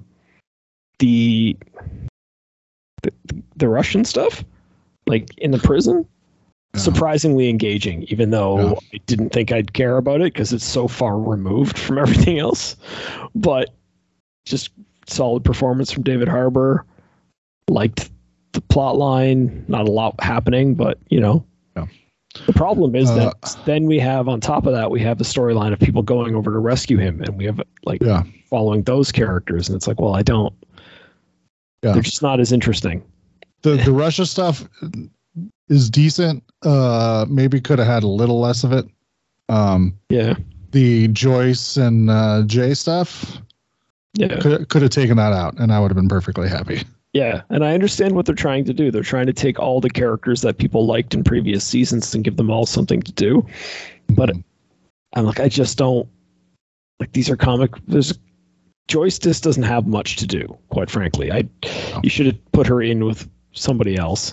And you've got a comic relief character who now you're trying to play him up as a badass in certain scenes. And I'm just I don't know. It just wasn't working for me. And we're spending too much time with these characters and too much time away from the other storylines. Yeah. And then I'm going to say the same thing, ironically, about the main characters of the show, like Mike and Will and Elle and all that stuff going on in California. Could have done without it. Get us back to Hopkins. That's where the story takes place. Hawkins. You know what I mean? Sorry, what did I say? Hopkins? Yeah. Hopkins. You're mixing Hopper and Hawkins, yeah. All right, well, yeah. Get us back to where the monsters are, where the evil Hellgates are. You know what I mean? That's what we want to be dealing with. Figure out a way to get Argyle to move to Indiana, because that's all you need. That's the only new thing you need. You don't need California. Yeah. And when they eventually drive all the way to Utah just to get a cameo from Dustin's girlfriend from last year, and I'm just did not need that at all. And it's my other big complaint is fuck you and your movie length episodes. I'm watching a TV show here, and first of all, we've already discussed, there's too much going on. Easily you could cut it down, no problem. But then secondly, there's plenty of natural breaks in the action where you could just end an episode and make this, instead of having whatever it is, 7 hour and 15-minute episodes, you could have 12 or 15, half an hour to 45-minute episodes, which would make it feel like I was watching a TV show, because I don't watch a TV show. I don't plan to spend my whole evening when I turn on a TV show.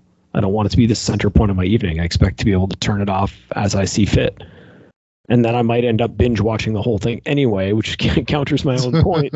But that's up to me to decide whether I want to binge watch it or whether I want to watch 1 episode a day or 2 episodes a day. When you start making the episodes this long, it's like I'm watching a movie every time I sit down. And I ended up naturally finding ways to stop at the end of a scene. My counterpoint was going to be, but with streaming, You can literally just be like, okay, I think I'm done for the night, and then stop it, and then hit play again the next morning, and it'll just pick up right where you left off. Yeah, except what ends up happening with me is I think I can finish the episode, and then I fall asleep watching it. Then the next day I got to try to find where I was when I fell asleep. And, that's a Doug problem. That's definitely not a Brian problem. But I don't. There's no excuse to have your TV show be an hour 15 minutes long. And you know what? I made a comment about this on Instagram, and I got some pushback from certain listeners. But I'm like, I'm never going to rewatch season 4. Like I'll go back and I'll rewatch a show that's 20 minutes or whatever because I can kind of use it as background noise. But when they're an hour and 15 minutes each, I'm just never going to rewatch this. Yeah. And you're a streaming service. That's the whole point. Is we watch it once and then it's there forever for us to watch anytime we want. Yeah, but I'm getting to the age where I don't rewatch a lot of stuff. Well, because there's too much out there right now. It's true. So I don't really care. Like I can just watch this season. I've never watched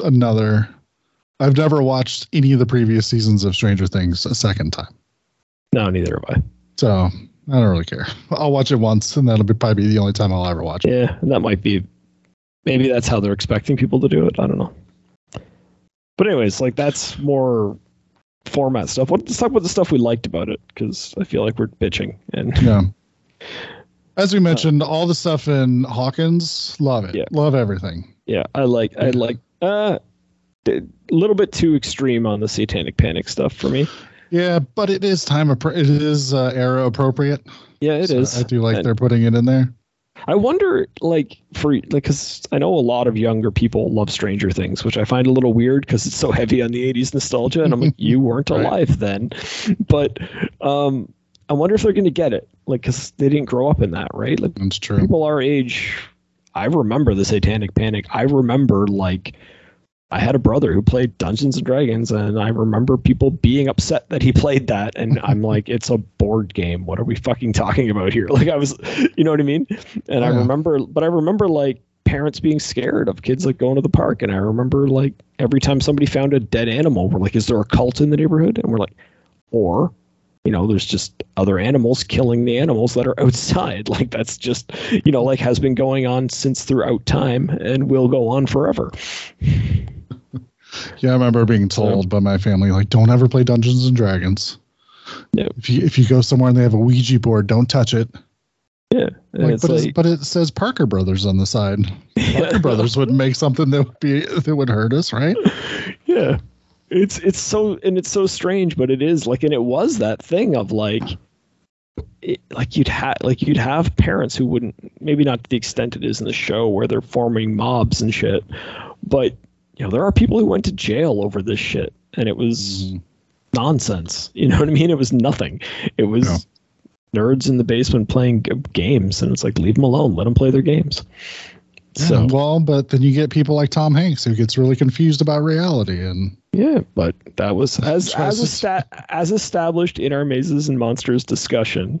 That movie is not about the board game causing him to go insane. It's about his shitty parents driving him insane and then blaming it on a board game. And people so drastically misunderstand the movie. But that's not Stranger Things. Yeah. So all the stuff, like I said, with Hawkins, I really enjoyed. Really liked the new character of Eddie. Didn't think I would, because I'm just At first I thought he was dumb, and then when he kept when he was stuck in that house by himself, and there was all those scenes of him just going through the cupboards looking for food, and then when he's breaking radio silence and to ask them to bring him a 6-pack. I got into that. I liked him more and more as it went along, and when he finally ended up going into the Upside Down with them, and he's just has no clue what's going on, and all of a sudden he's all right, I guess I'm just going to follow the team. And then he's like, what the hell is going on down here? Yeah, he's got some good character moments. Yeah. He's talking. There's a big thing between him and Steve this season where Steve's a little jealous because Dustin goes to play Dungeons and Dragons with Eddie all the time now. Yeah. And after they're in the Upside Down, Eddie has to be like, no, dude, Dustin does nothing but talk about you. And he's just look, I was fucking up in that boat. I'm not going to jump in to save your ass. But then the two girls jumped in, and I'm not going to be the last guy sitting in the boat. So I jumped in too. But it's just like, all right, I guess I can't argue with that. Mm-hmm. Yeah. So I really liked Eddie. I do think, even though I kept telling Amanda, I'm like, oh, so there's this giant mansion haunted house in town that we have not mentioned in 3 seasons leading up to this. Yeah. It's like, okay, sure, why not?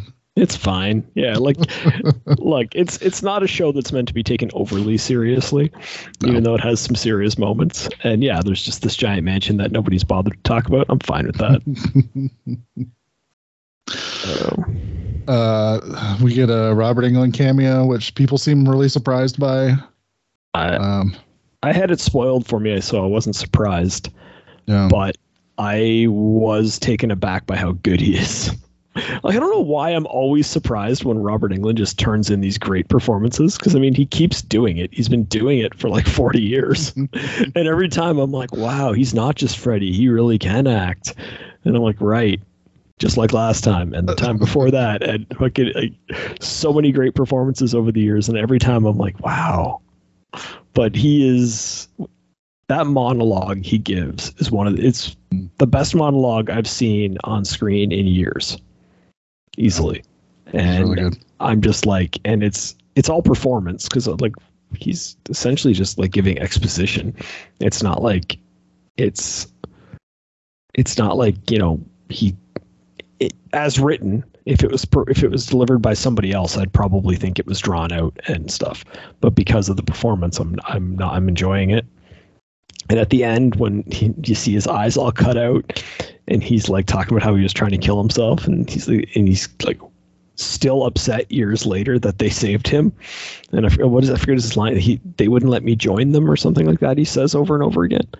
And I'm just like, yeah, fuck, that's heart wrenching. Like that is, and again, all performance, because it could be really cheesy coming out of somebody else's mouth, but it's not. And I fucking loved it. Yeah. Well, they announced like a year and a half ago that he was going to be on the show, so I was not like shocked.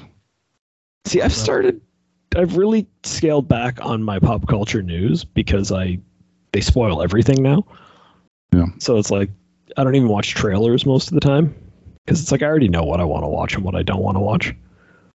So I guess I'm more surprised that he wasn't in it more for how much kind of announced that he was going to be in it.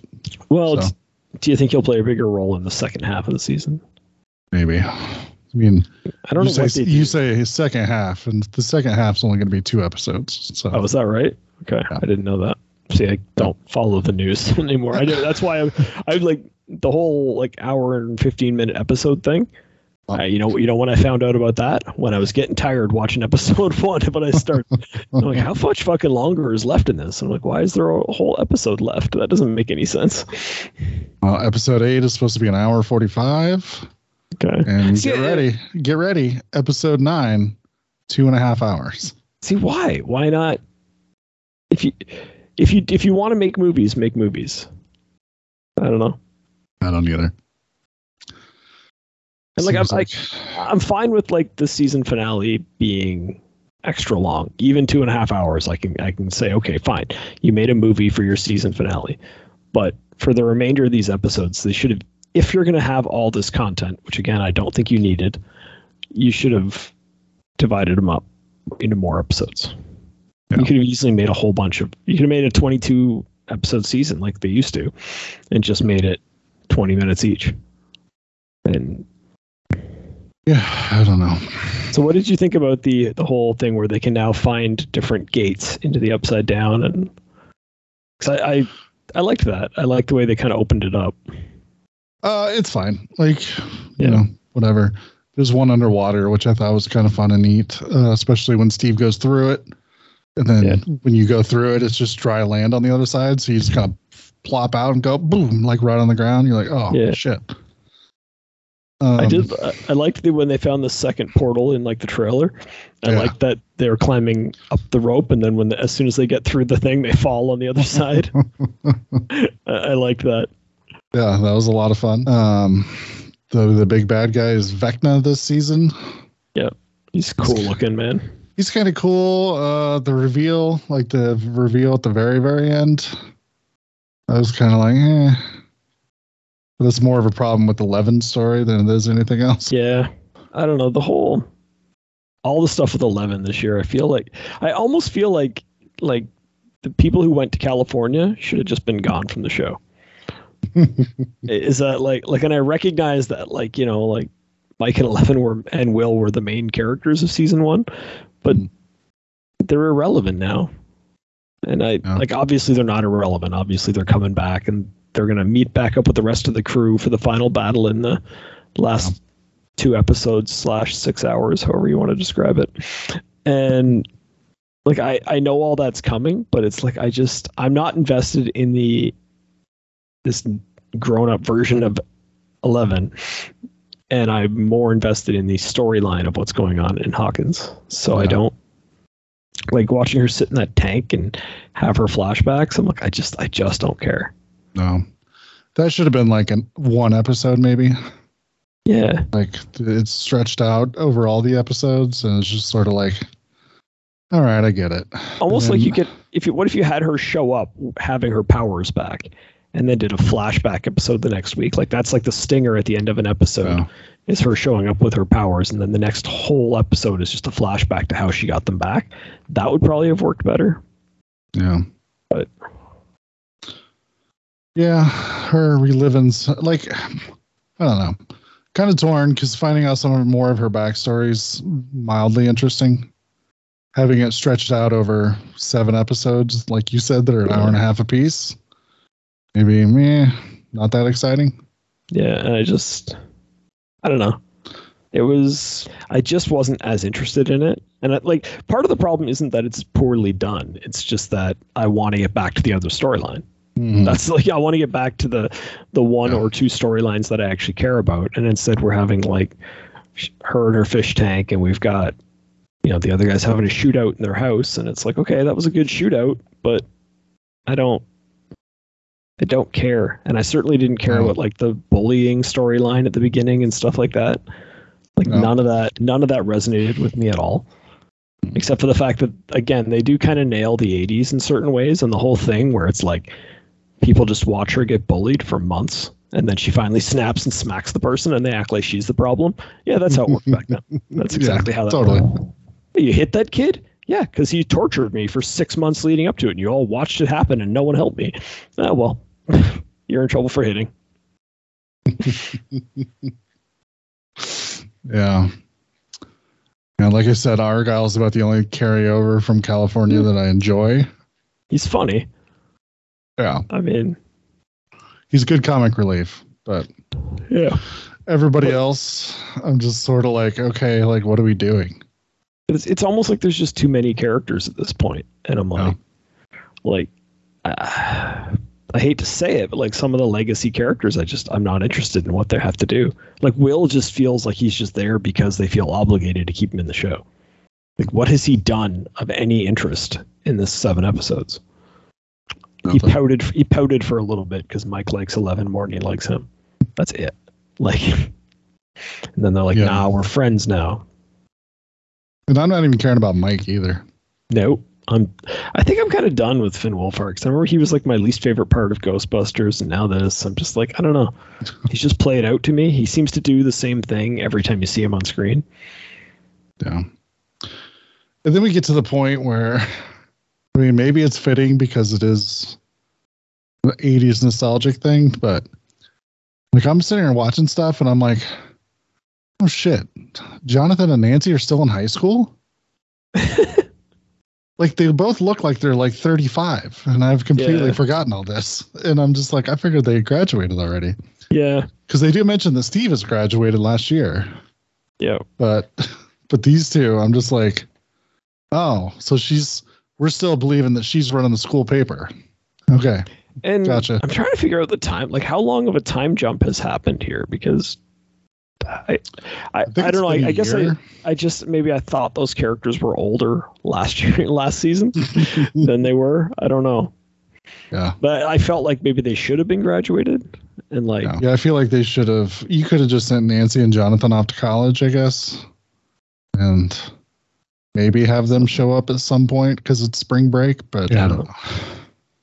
I did like again in Hawkins, I liked them working at the video store and stuff. Oh, that stuff's great. I wanted more video store. It was a little much when they're trying to figure out who the guy is, and they start just calling up the movies that these different people have rented. And I'm like, okay, I get it. You want to make 80s pop culture references, but now you're just reading the names of every movie that came out in like 1982 through 1987. It's like you're pushing your luck here a little bit. But yeah, I was so happy when I saw Steve and Robin were working at Family Video. I'm like, oh yeah, let's have some more like Family Video stuff. But I like those two together too. I think they're just funny together. And you know, and is it weird that it's just like, okay, season 1, you're like, why the fuck is Nancy with fucking Steve? Fuck Steve. Mm-hmm. Season 4, you're like, man, I hope Steve and Nancy get back together. I am. It's weird. I'm like interested in them getting back together. And I'm like, I don't know why I care, but it's like Steve has become like my favorite character. Like I like that him and Nancy, but I also like his relationship with is it Dustin? It's I like that he's constantly annoyed by the kid, but then whenever the kid's not around, he misses him. And then I like that, like when he finds out the kid looks up to him, he gets sort of proud. And I'm like, I like it all. Like I like everything that happens with that guy. He's got 3 major relationships, and I enjoy each one of them on screen. Mm-hmm. You know? Yeah, I had read somewhere just recently that apparently Steve was going to die in the first season. But as they were filming, everybody just liked Joe Carey so much. They're like, well, maybe he doesn't die. And then he gets his hero moment, like in season 2, when he's like, I guess I'm the fucking babysitter. But yeah, he has come a long way. Like, you're right. He was the douchebag that I didn't like. Mm-hmm. And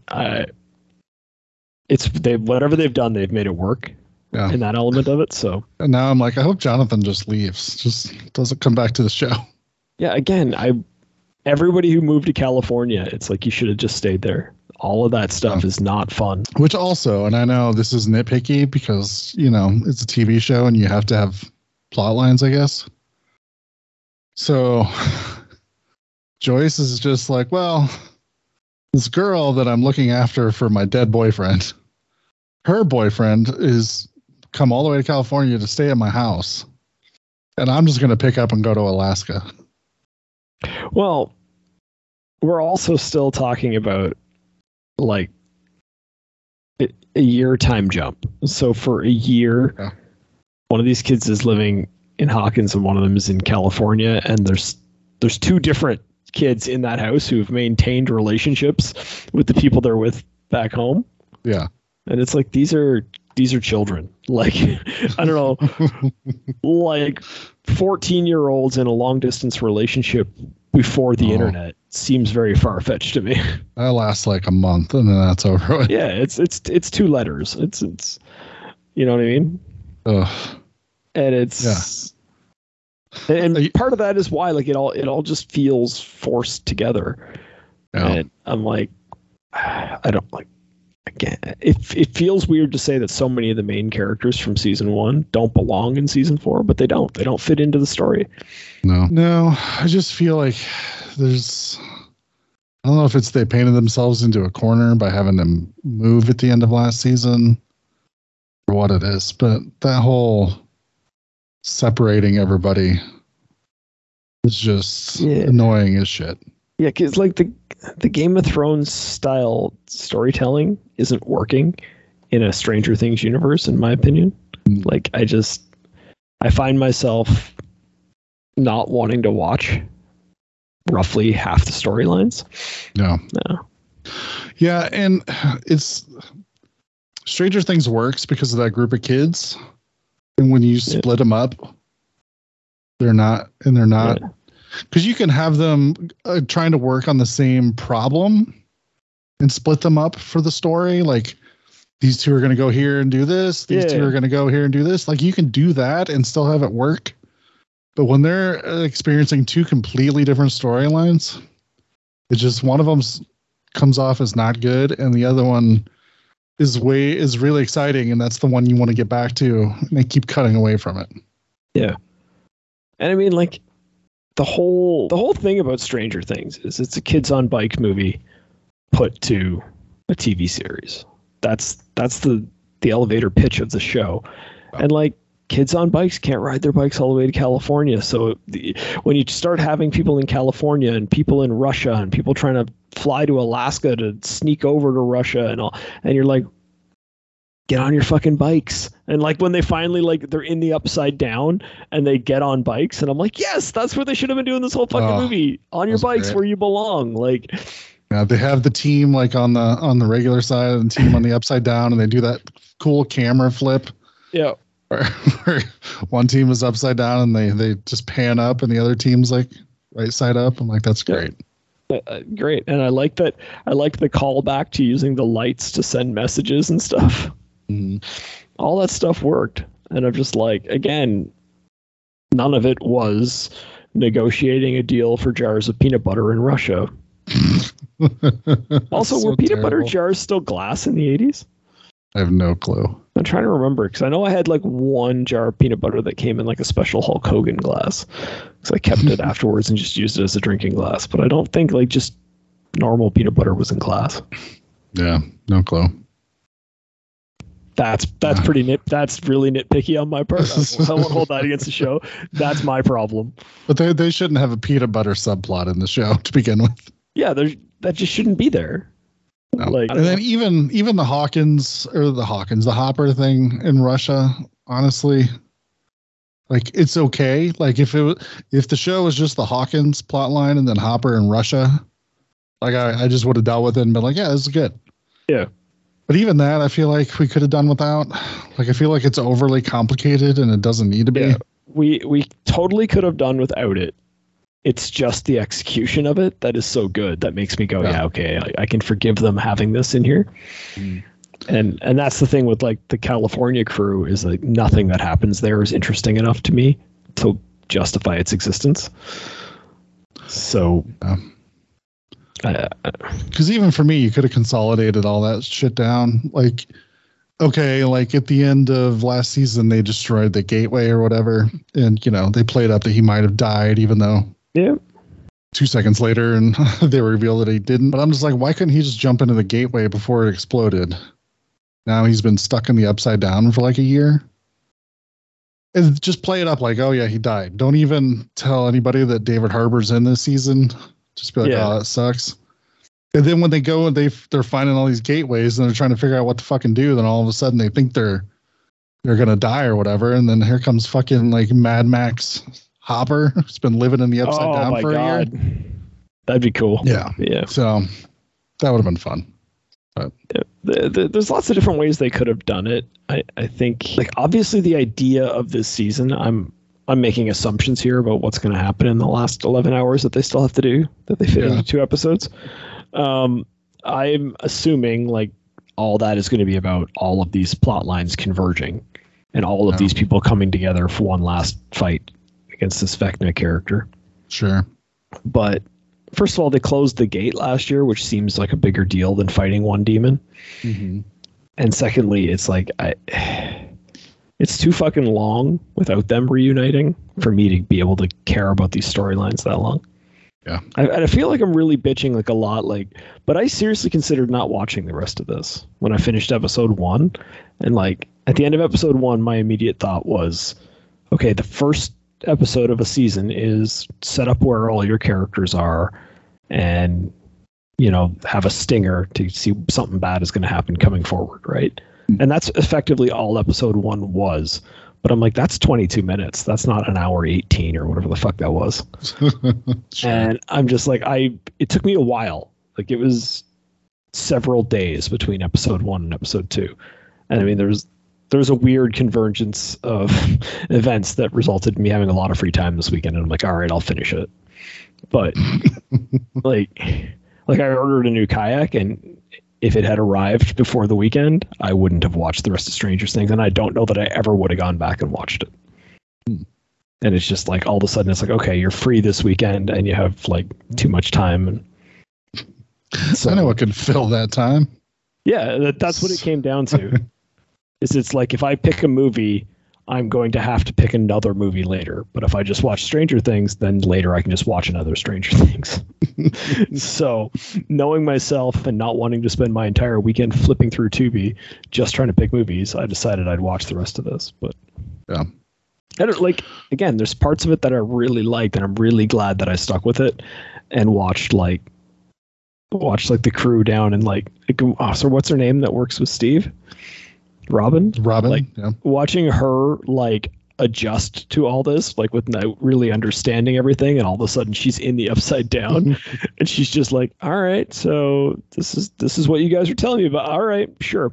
I really liked all that stuff. Again, it's just, she's great. And I don't know, it surprised me last season when I looked it up, but she is Ethan Hawke and Uma Thurman's daughter, which may be why she's so good.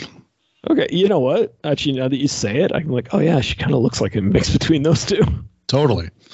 It's like I didn't look it up, but yeah, her timing is perfect, and her delivery of those lines. Well, I don't know if she can do anything else or if that's just her being herself on camera, but it's great for what she's supposed to be doing in the show. It's great. And her her interactions with Steve, and when she was acting all nervous because she wanted to meet that girl, that all worked for me. They're having that conversation because she doesn't know if the girl's gay or not, and Steve's like, I'm telling you, she paused it at such and such time on Fast Times at Ridgemont High. She likes boobies. That was pretty fun. Yeah, I liked her last season, and I was like, oh, Steve's just gonna be Steve's new little girlfriend or whatever. Mm-hmm. And she revealed she was gay, and I was almost like, oh, thank God. I just want them to be best friends forever because they are fantastic together. Yeah, and I did think it was kind of funny when Dustin made a comment about how Steve refuses to date her, and he's like, "You're obviously still hooked up on the other girl, or else you would be dating her." It's like, there could be other reasons. That was a funny little line. Yeah, so I love them being best friends. I love him and Dustin being best friends. When they started interacting, I just turned to Amanda and I'm like, I've missed them together so much this season. Yeah, it's so strange. It's almost a Stranger Thing. All right, we don't need that. 11 stuff.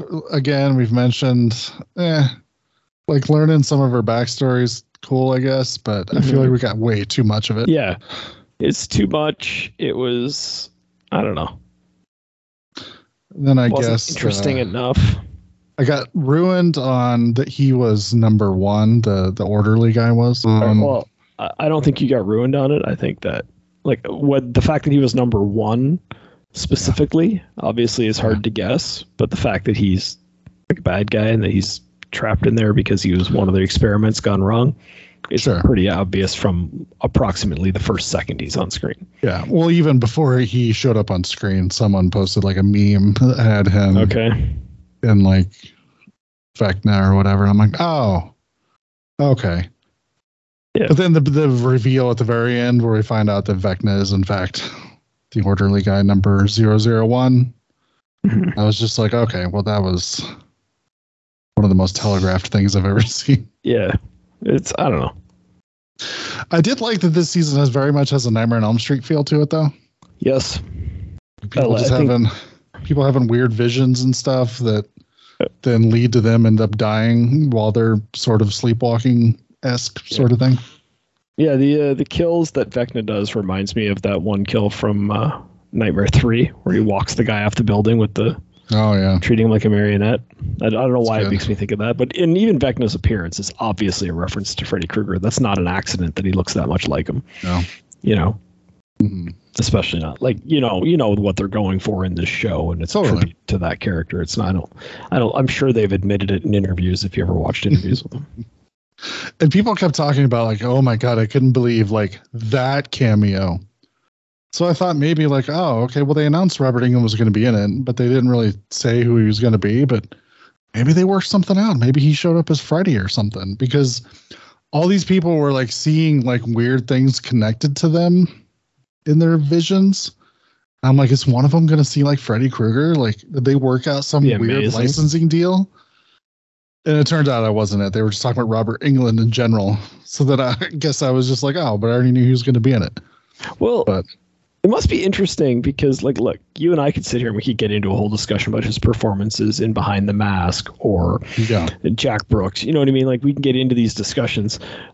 But to normies who know him as Freddy Krueger and haven't seen him as anything else, that performance must have really taken them aback. You know what I mean? Yeah, I guess that's true. Like, just they're just used. They think he's been sitting at home doing nothing since the last Nightmare movie came out. They don't. Where did they find this guy? Yeah, Yeah. I guess that's true. Stranger Things is a very normie show that we also just happen to enjoy. It's you know what I mean? Like one of the things I like about Stranger Things is that I sit and chat with my 13-year-old niece about it, and I like buy her Stranger Things t-shirts for her birthday because she loves it. And it's like, that's great, but she doesn't know. Like, and she has a deeper knowledge of horror movies than most kids her age because she has me for an uncle. And I'm a bad influence, but still, Yeah. Yeah. So I don't know. Maybe I thought there was going to be Freddy and there wasn't Freddy, but that's okay. Yeah. I mean, he was still amazing. He was so good. Just, it's like, if anyone's listening to this and you were on the fence about watching it, and maybe because of our complaints, you're thinking about not watching it, find that cameo.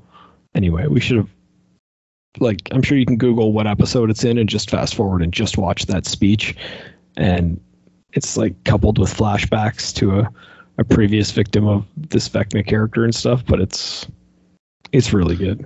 The guy that got to play younger Robert Englund, I thought was really well cast. Yeah, he looks like him. Yeah. And I've seen him in a bunch of other stuff, and I was like, oh shit, he is a good young Robert Englund. I'm like, I wouldn't have thought of that, but seeing them like playing the same character, I'm like, that makes perfect sense. It's super weird that every now and again when you're watching a movie, you're like, oh, casting director is a real job. Like, there are people who are good at this stuff. You know what I mean? Like, you're just like, oh, I thought it was just one of those things where you're like, oh, how hard is it to figure out that somebody'd be good in that role? And then it's like, turns out it's a whole thing.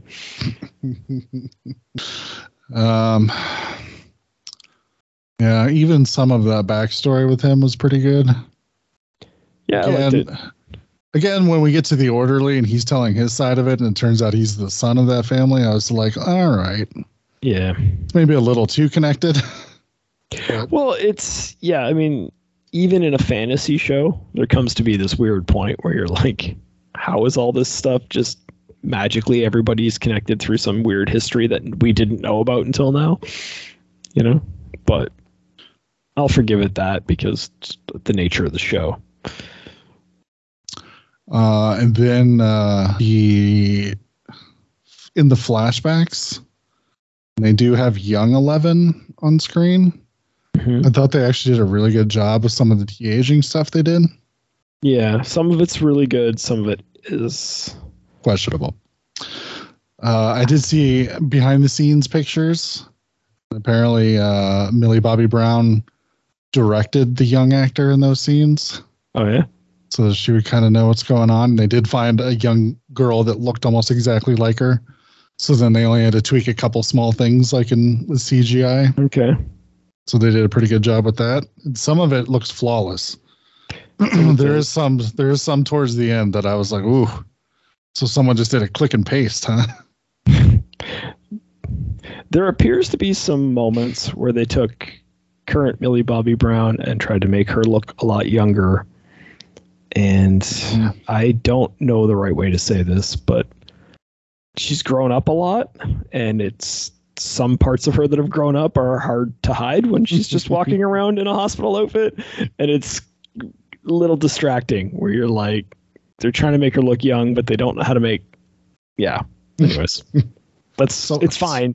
It's fine. Like, it's when you're doing flashbacks, you have to use the actor that you have, and it's fine. But it was a little weird. They at least did a little bit of like, she's only super young 11 from like the first season when we see her in reflections, like in mirrors and stuff. Yeah. That stuff works pretty good.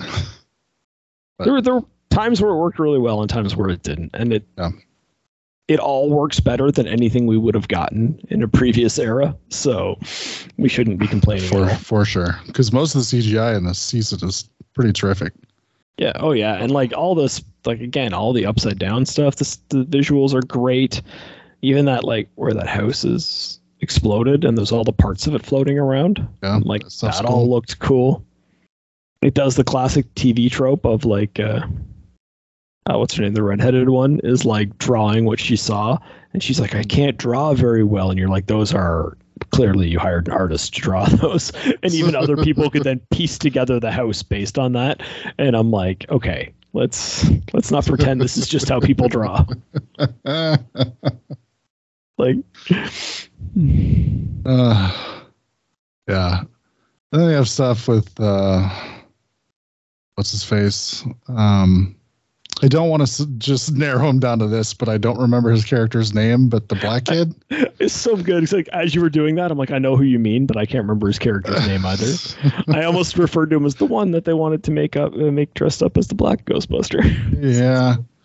But he has a very distracting haircut in this. So yes, that flat top haircut is, I mean, I almost feel bad for an actor having to walk around with that today just for this purposes being on the show. But it was normal at the time. I even forgot what my point was now. Oh, how he's on the old basketball team now. So he's trying to hang out with all the jocks that doesn't want to hang out with his Dungeons and Dragons friends anymore. Yeah. Then that comes around and it's just like, oh, but they're my real friends, and all these people are douchebags. So, yeah, I mean, that's pretty typical. Again, this is supposed to be flashback to 80s stuff. It is supposed to be kind of be nostalgic for those early high school years, and that there is always that. We probably all had people in like, whatever, I don't know what you guys call it. We call it grade 9, that like kind of moved into a different social circle, and then you're like, well, why aren't we friends anymore? Like, what just happened? You know what I mean?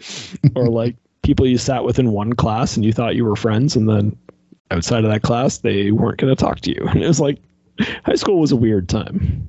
I thought they did a good job of kind of capturing that.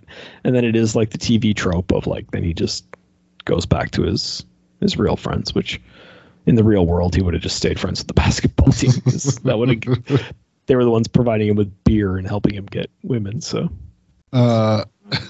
but yeah, then we sort of get the new douchebag popular guy. I don't even remember his name either. But the head of the basketball team. Head of the basketball team, yeah. He's leading this satanic panic witch hunt. Yeah. Oh, yeah. He's very punchable. Yeah, he's hard. They did a good job of casting like evil Zach Morris.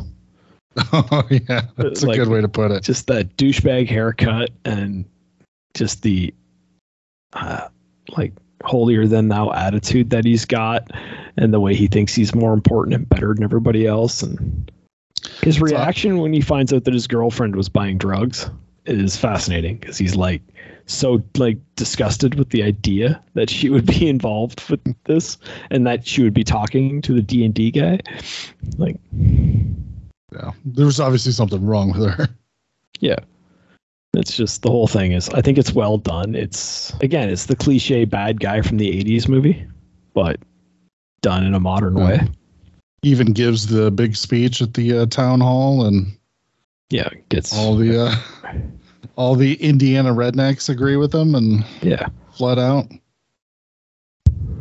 Which, I mean, it has a real kind of like Halloween vibe to it, where it's like, I guess it was Halloween 4 is where that happened. Oh yeah.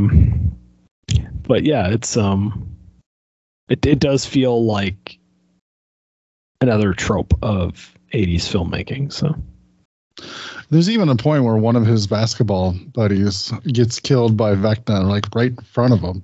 Yeah. And I'm just like, okay, well, here's where he sees it with his own eyes, and he's like, well, obviously Eddie would not have been able to do anything like this. But instead, it goes even further. Like, well, he's obviously the vessel for the devil. Yeah. I was like, oh, it is satanic panic time. That does make sense. It is. Yeah, it is. It is religious nut jobs deciding someone's evil and then just manipulating every other fact to fit that narrative. As they do. No religious group has ever gone too far out of their way to condemn somebody who wasn't actually wrong. Oh, you misspoke there, Brian. You said no religious group instead of every religious group. Oh, well, damn. I don't know. Anything else you want to talk about? No, I think we've made our point. I don't know. I don't know if I'm positive or negative on the show because I'm so positive on certain elements of it. Yeah. And the problem is that those elements make up 50% of the runtime. How do you justify it when, you know what I mean? Yeah. How do you like a show or do you not like a show when it's almost exactly 50-50 what you like and what you don't? Because it's so weird, like to like the Russia stuff, but not like the people going to make the rescue mission for the Russian guy. It's like, I can't even equate that in my brain. It doesn't make sense. I'm like, okay, but that's how it is, right? Yeah. It's interesting that we agree. So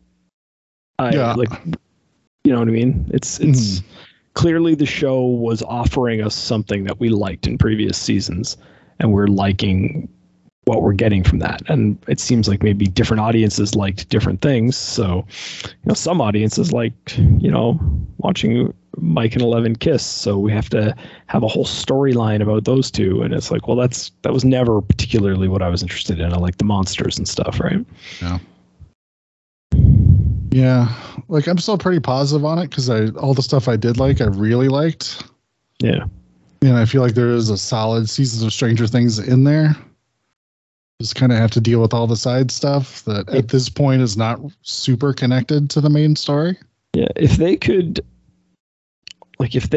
just edit together a cut of everything that happened in Hawkins in this episode, I'd be so excited about it. I would love every minute of that. Yeah. So I'm hoping they learn their lesson because they are doing season 5, which they have said is the last season. Yeah. So hopefully they don't feel like they have to make everything even more giant and more epic because I think that is part of the problem. Things are too big in this season. Yeah. It happens with a lot of TV shows. The one I'm thinking of off the top of my head, and I don't know why I'm making this reference, but Sons of Anarchy. Like where that show started out about this little biker gang in this little town.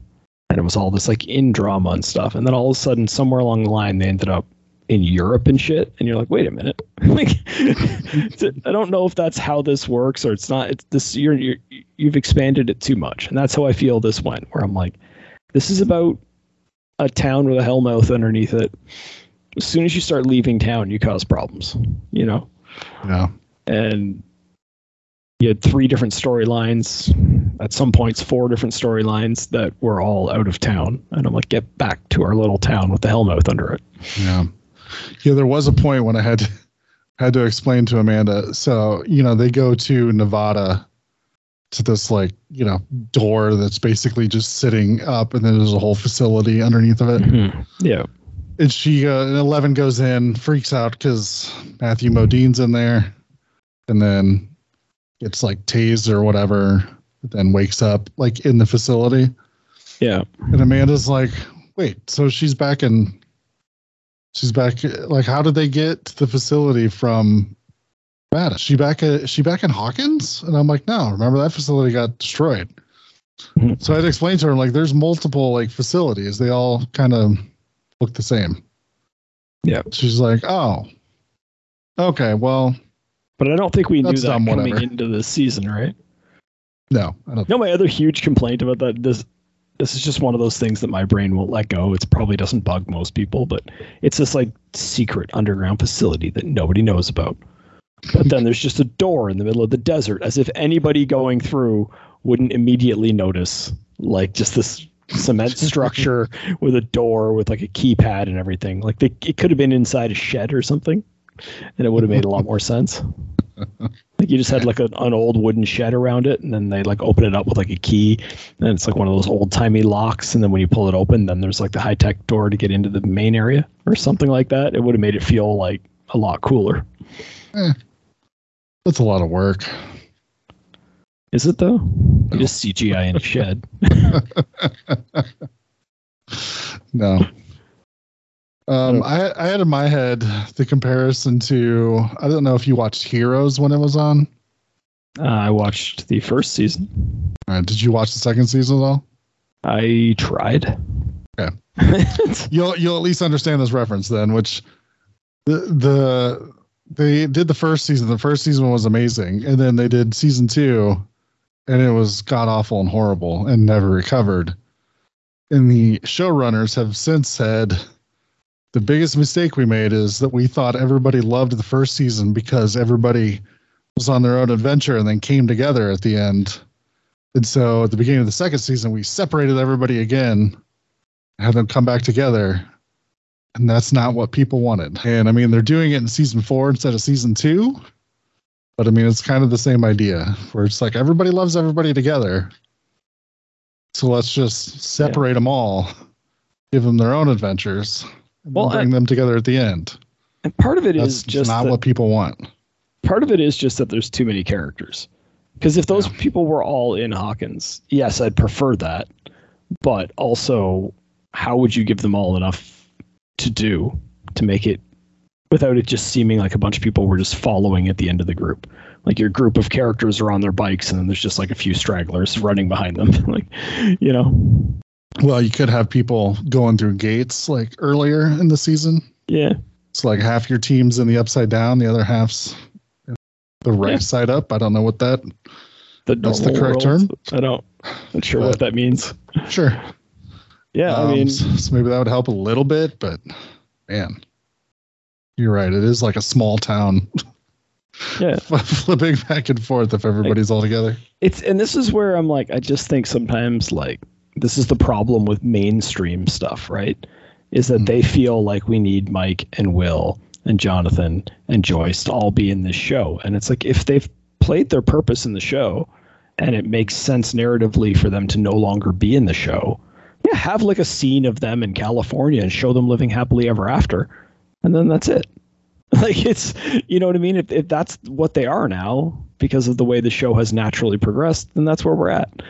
But I feel like because this is mainstream media, it's like, well, no, we can't get rid of Mike because 11.8% of the audience said that's their favorite character. And, you know, it feels like it feels like the show progressed to that new group in Hawkins that you know, with Steve kind of as the leader, weirdly enough, even though he wasn't part of the group in season 1. And it's like, that's our new group. That's our group of heroes now. And sorry for these other characters. It's not that I didn't like you in these earlier seasons. It's just that you've played your part and now you're just in the way. Yeah, and I don't know what a good medium would be, but I don't like just not what they put together. Again, I'm still positive on it, but it's just like, man, there's a lot to sort through this season. I don't feel like it has to be that complicated. No, part of it I think is just pretentiousness. I think they think the show is more than what it is. They don't understand that it's a silly Netflix show.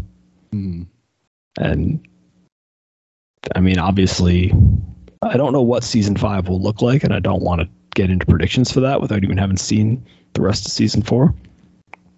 But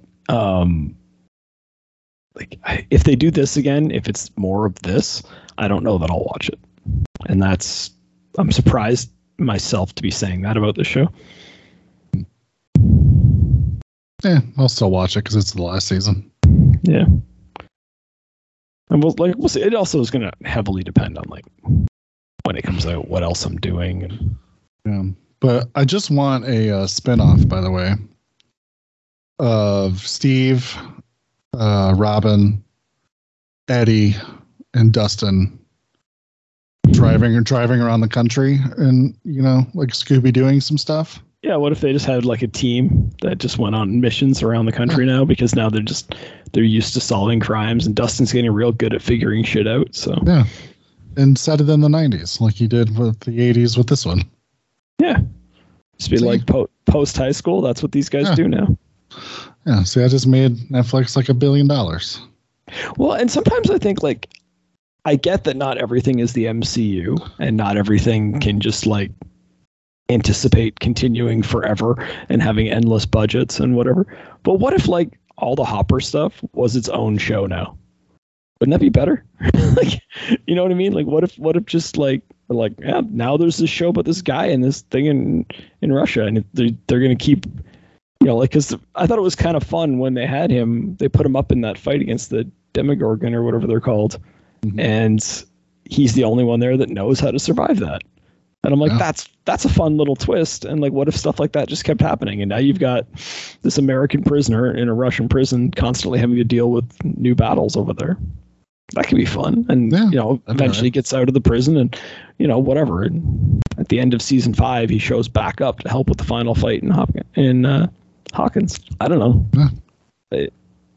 I get, like, I'm in fantasy world here where the guy gets his own show.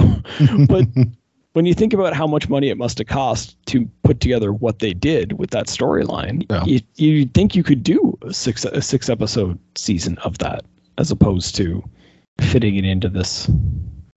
Yeah, I mean, you could pull like a Buffy thing where he gets his own show, and then you can have him show up in the last season and help everybody out. In the season finale, he shows up and says, "Anybody need help?" And they go, "Nah, you're not part of the show anymore. Go back over there." And he walks off screen and not to be seen. You know? Yeah. Fucking Whedon.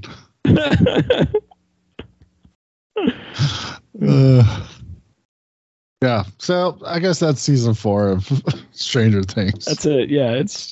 We keep trying to be positive about it and end up bitching. So that's our official review. It's like we're doing our best to enjoy this, but they don't want us to. So find a way, have someone do a fan edit of all of the Hawkins stuff, and even maybe throw in the Hopper stuff. Yep. Which I guess tangentially we'll have to throw in some of the Joyce stuff. No, I don't think you need it. I agree. And then, the California stuff, man, those kids driving around in that pizza van. Just, yes, some of it's a little bit funny. I'm not taking away from Argyle. That actor's performance is good. But I don't know. It's not helping the story as far as I can tell. Would it have been better if they did it like they did that Arrested Development season where they couldn't get everybody all at once? So they just filmed people having their own adventures, and like these 2 episodes are going to be a Jason Bateman episode, and these 2 will be a Will Arnett episode. So they do like 2 episodes in California, 2 episodes in Russia, 2 episodes, 3 episodes with the Hawkins stuff, because that is the best stuff. Yeah. What if they just did like more of the Hawkins stuff and then didn't do all that other stuff? Yeah, I'm down with that too. Maybe just rewrite the end of last season and they don't move away, and then. Or have them move away. Like, again, have the balls to have them move away and just be gone. Like, and then like think about how much more you could do if you weren't paying Finn Wolfhard and but some of your biggest name actors are the ones that moved away. So you take those salaries out of your budgets and spend that doing more wacky shit in Hawkins with more cool visuals and more gates to the upside down and stuff, which is what I want. You just have to live with the fact that, you know, those characters are gone. But you could have easily just said, yeah, like 11 had her powers taken away, so she's not really useful anymore. Do we really need her getting her powers back and coming back like a season later, or can we just live without them? I don't know. Yeah. I think I'd have preferred it if those people weren't in the story at all. Yeah. It's a possibility it still would have been good. People may have been bitching though, like, where the fuck is 11? Yeah. Like, we didn't need her again, for the story. This is the problem though. Like, mainstream audiences would have been pissed if those 2 weren't there. And I'm like, yeah, mainstream audiences are wrong about a lot of shit. Like, I don't know what to tell you. Like, all right. Well, I feel like we keep pushing ourselves in circles, talking about the same thing. So, yes, That's what's happening. Stranger Things season 4. I'm still positive on it because I really did like all the stuff I did like. Could do without some of the stuff I didn't like. You seem like you're a little less positive than I am. Yeah, for sure. I think. Yeah. But I think I was just more annoyed. I think we both liked the stuff we liked a lot. I think we were both. I was more annoyed by the stuff I didn't like. Yeah. I don't know if you can tell, but I didn't really like the stuff with Finn Wolfhard and Scotty Brown. I don't know if you picked up on that. I was pretty subtle throughout our conversation. I had no clue whatsoever. Please remember to replace the speaker on the post when you leave the theater.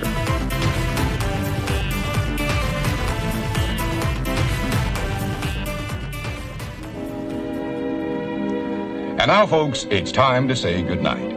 We sincerely appreciate your patronage and hope we've succeeded in bringing you an enjoyable evening of entertainment. Please drive home carefully and come back again soon. Good night.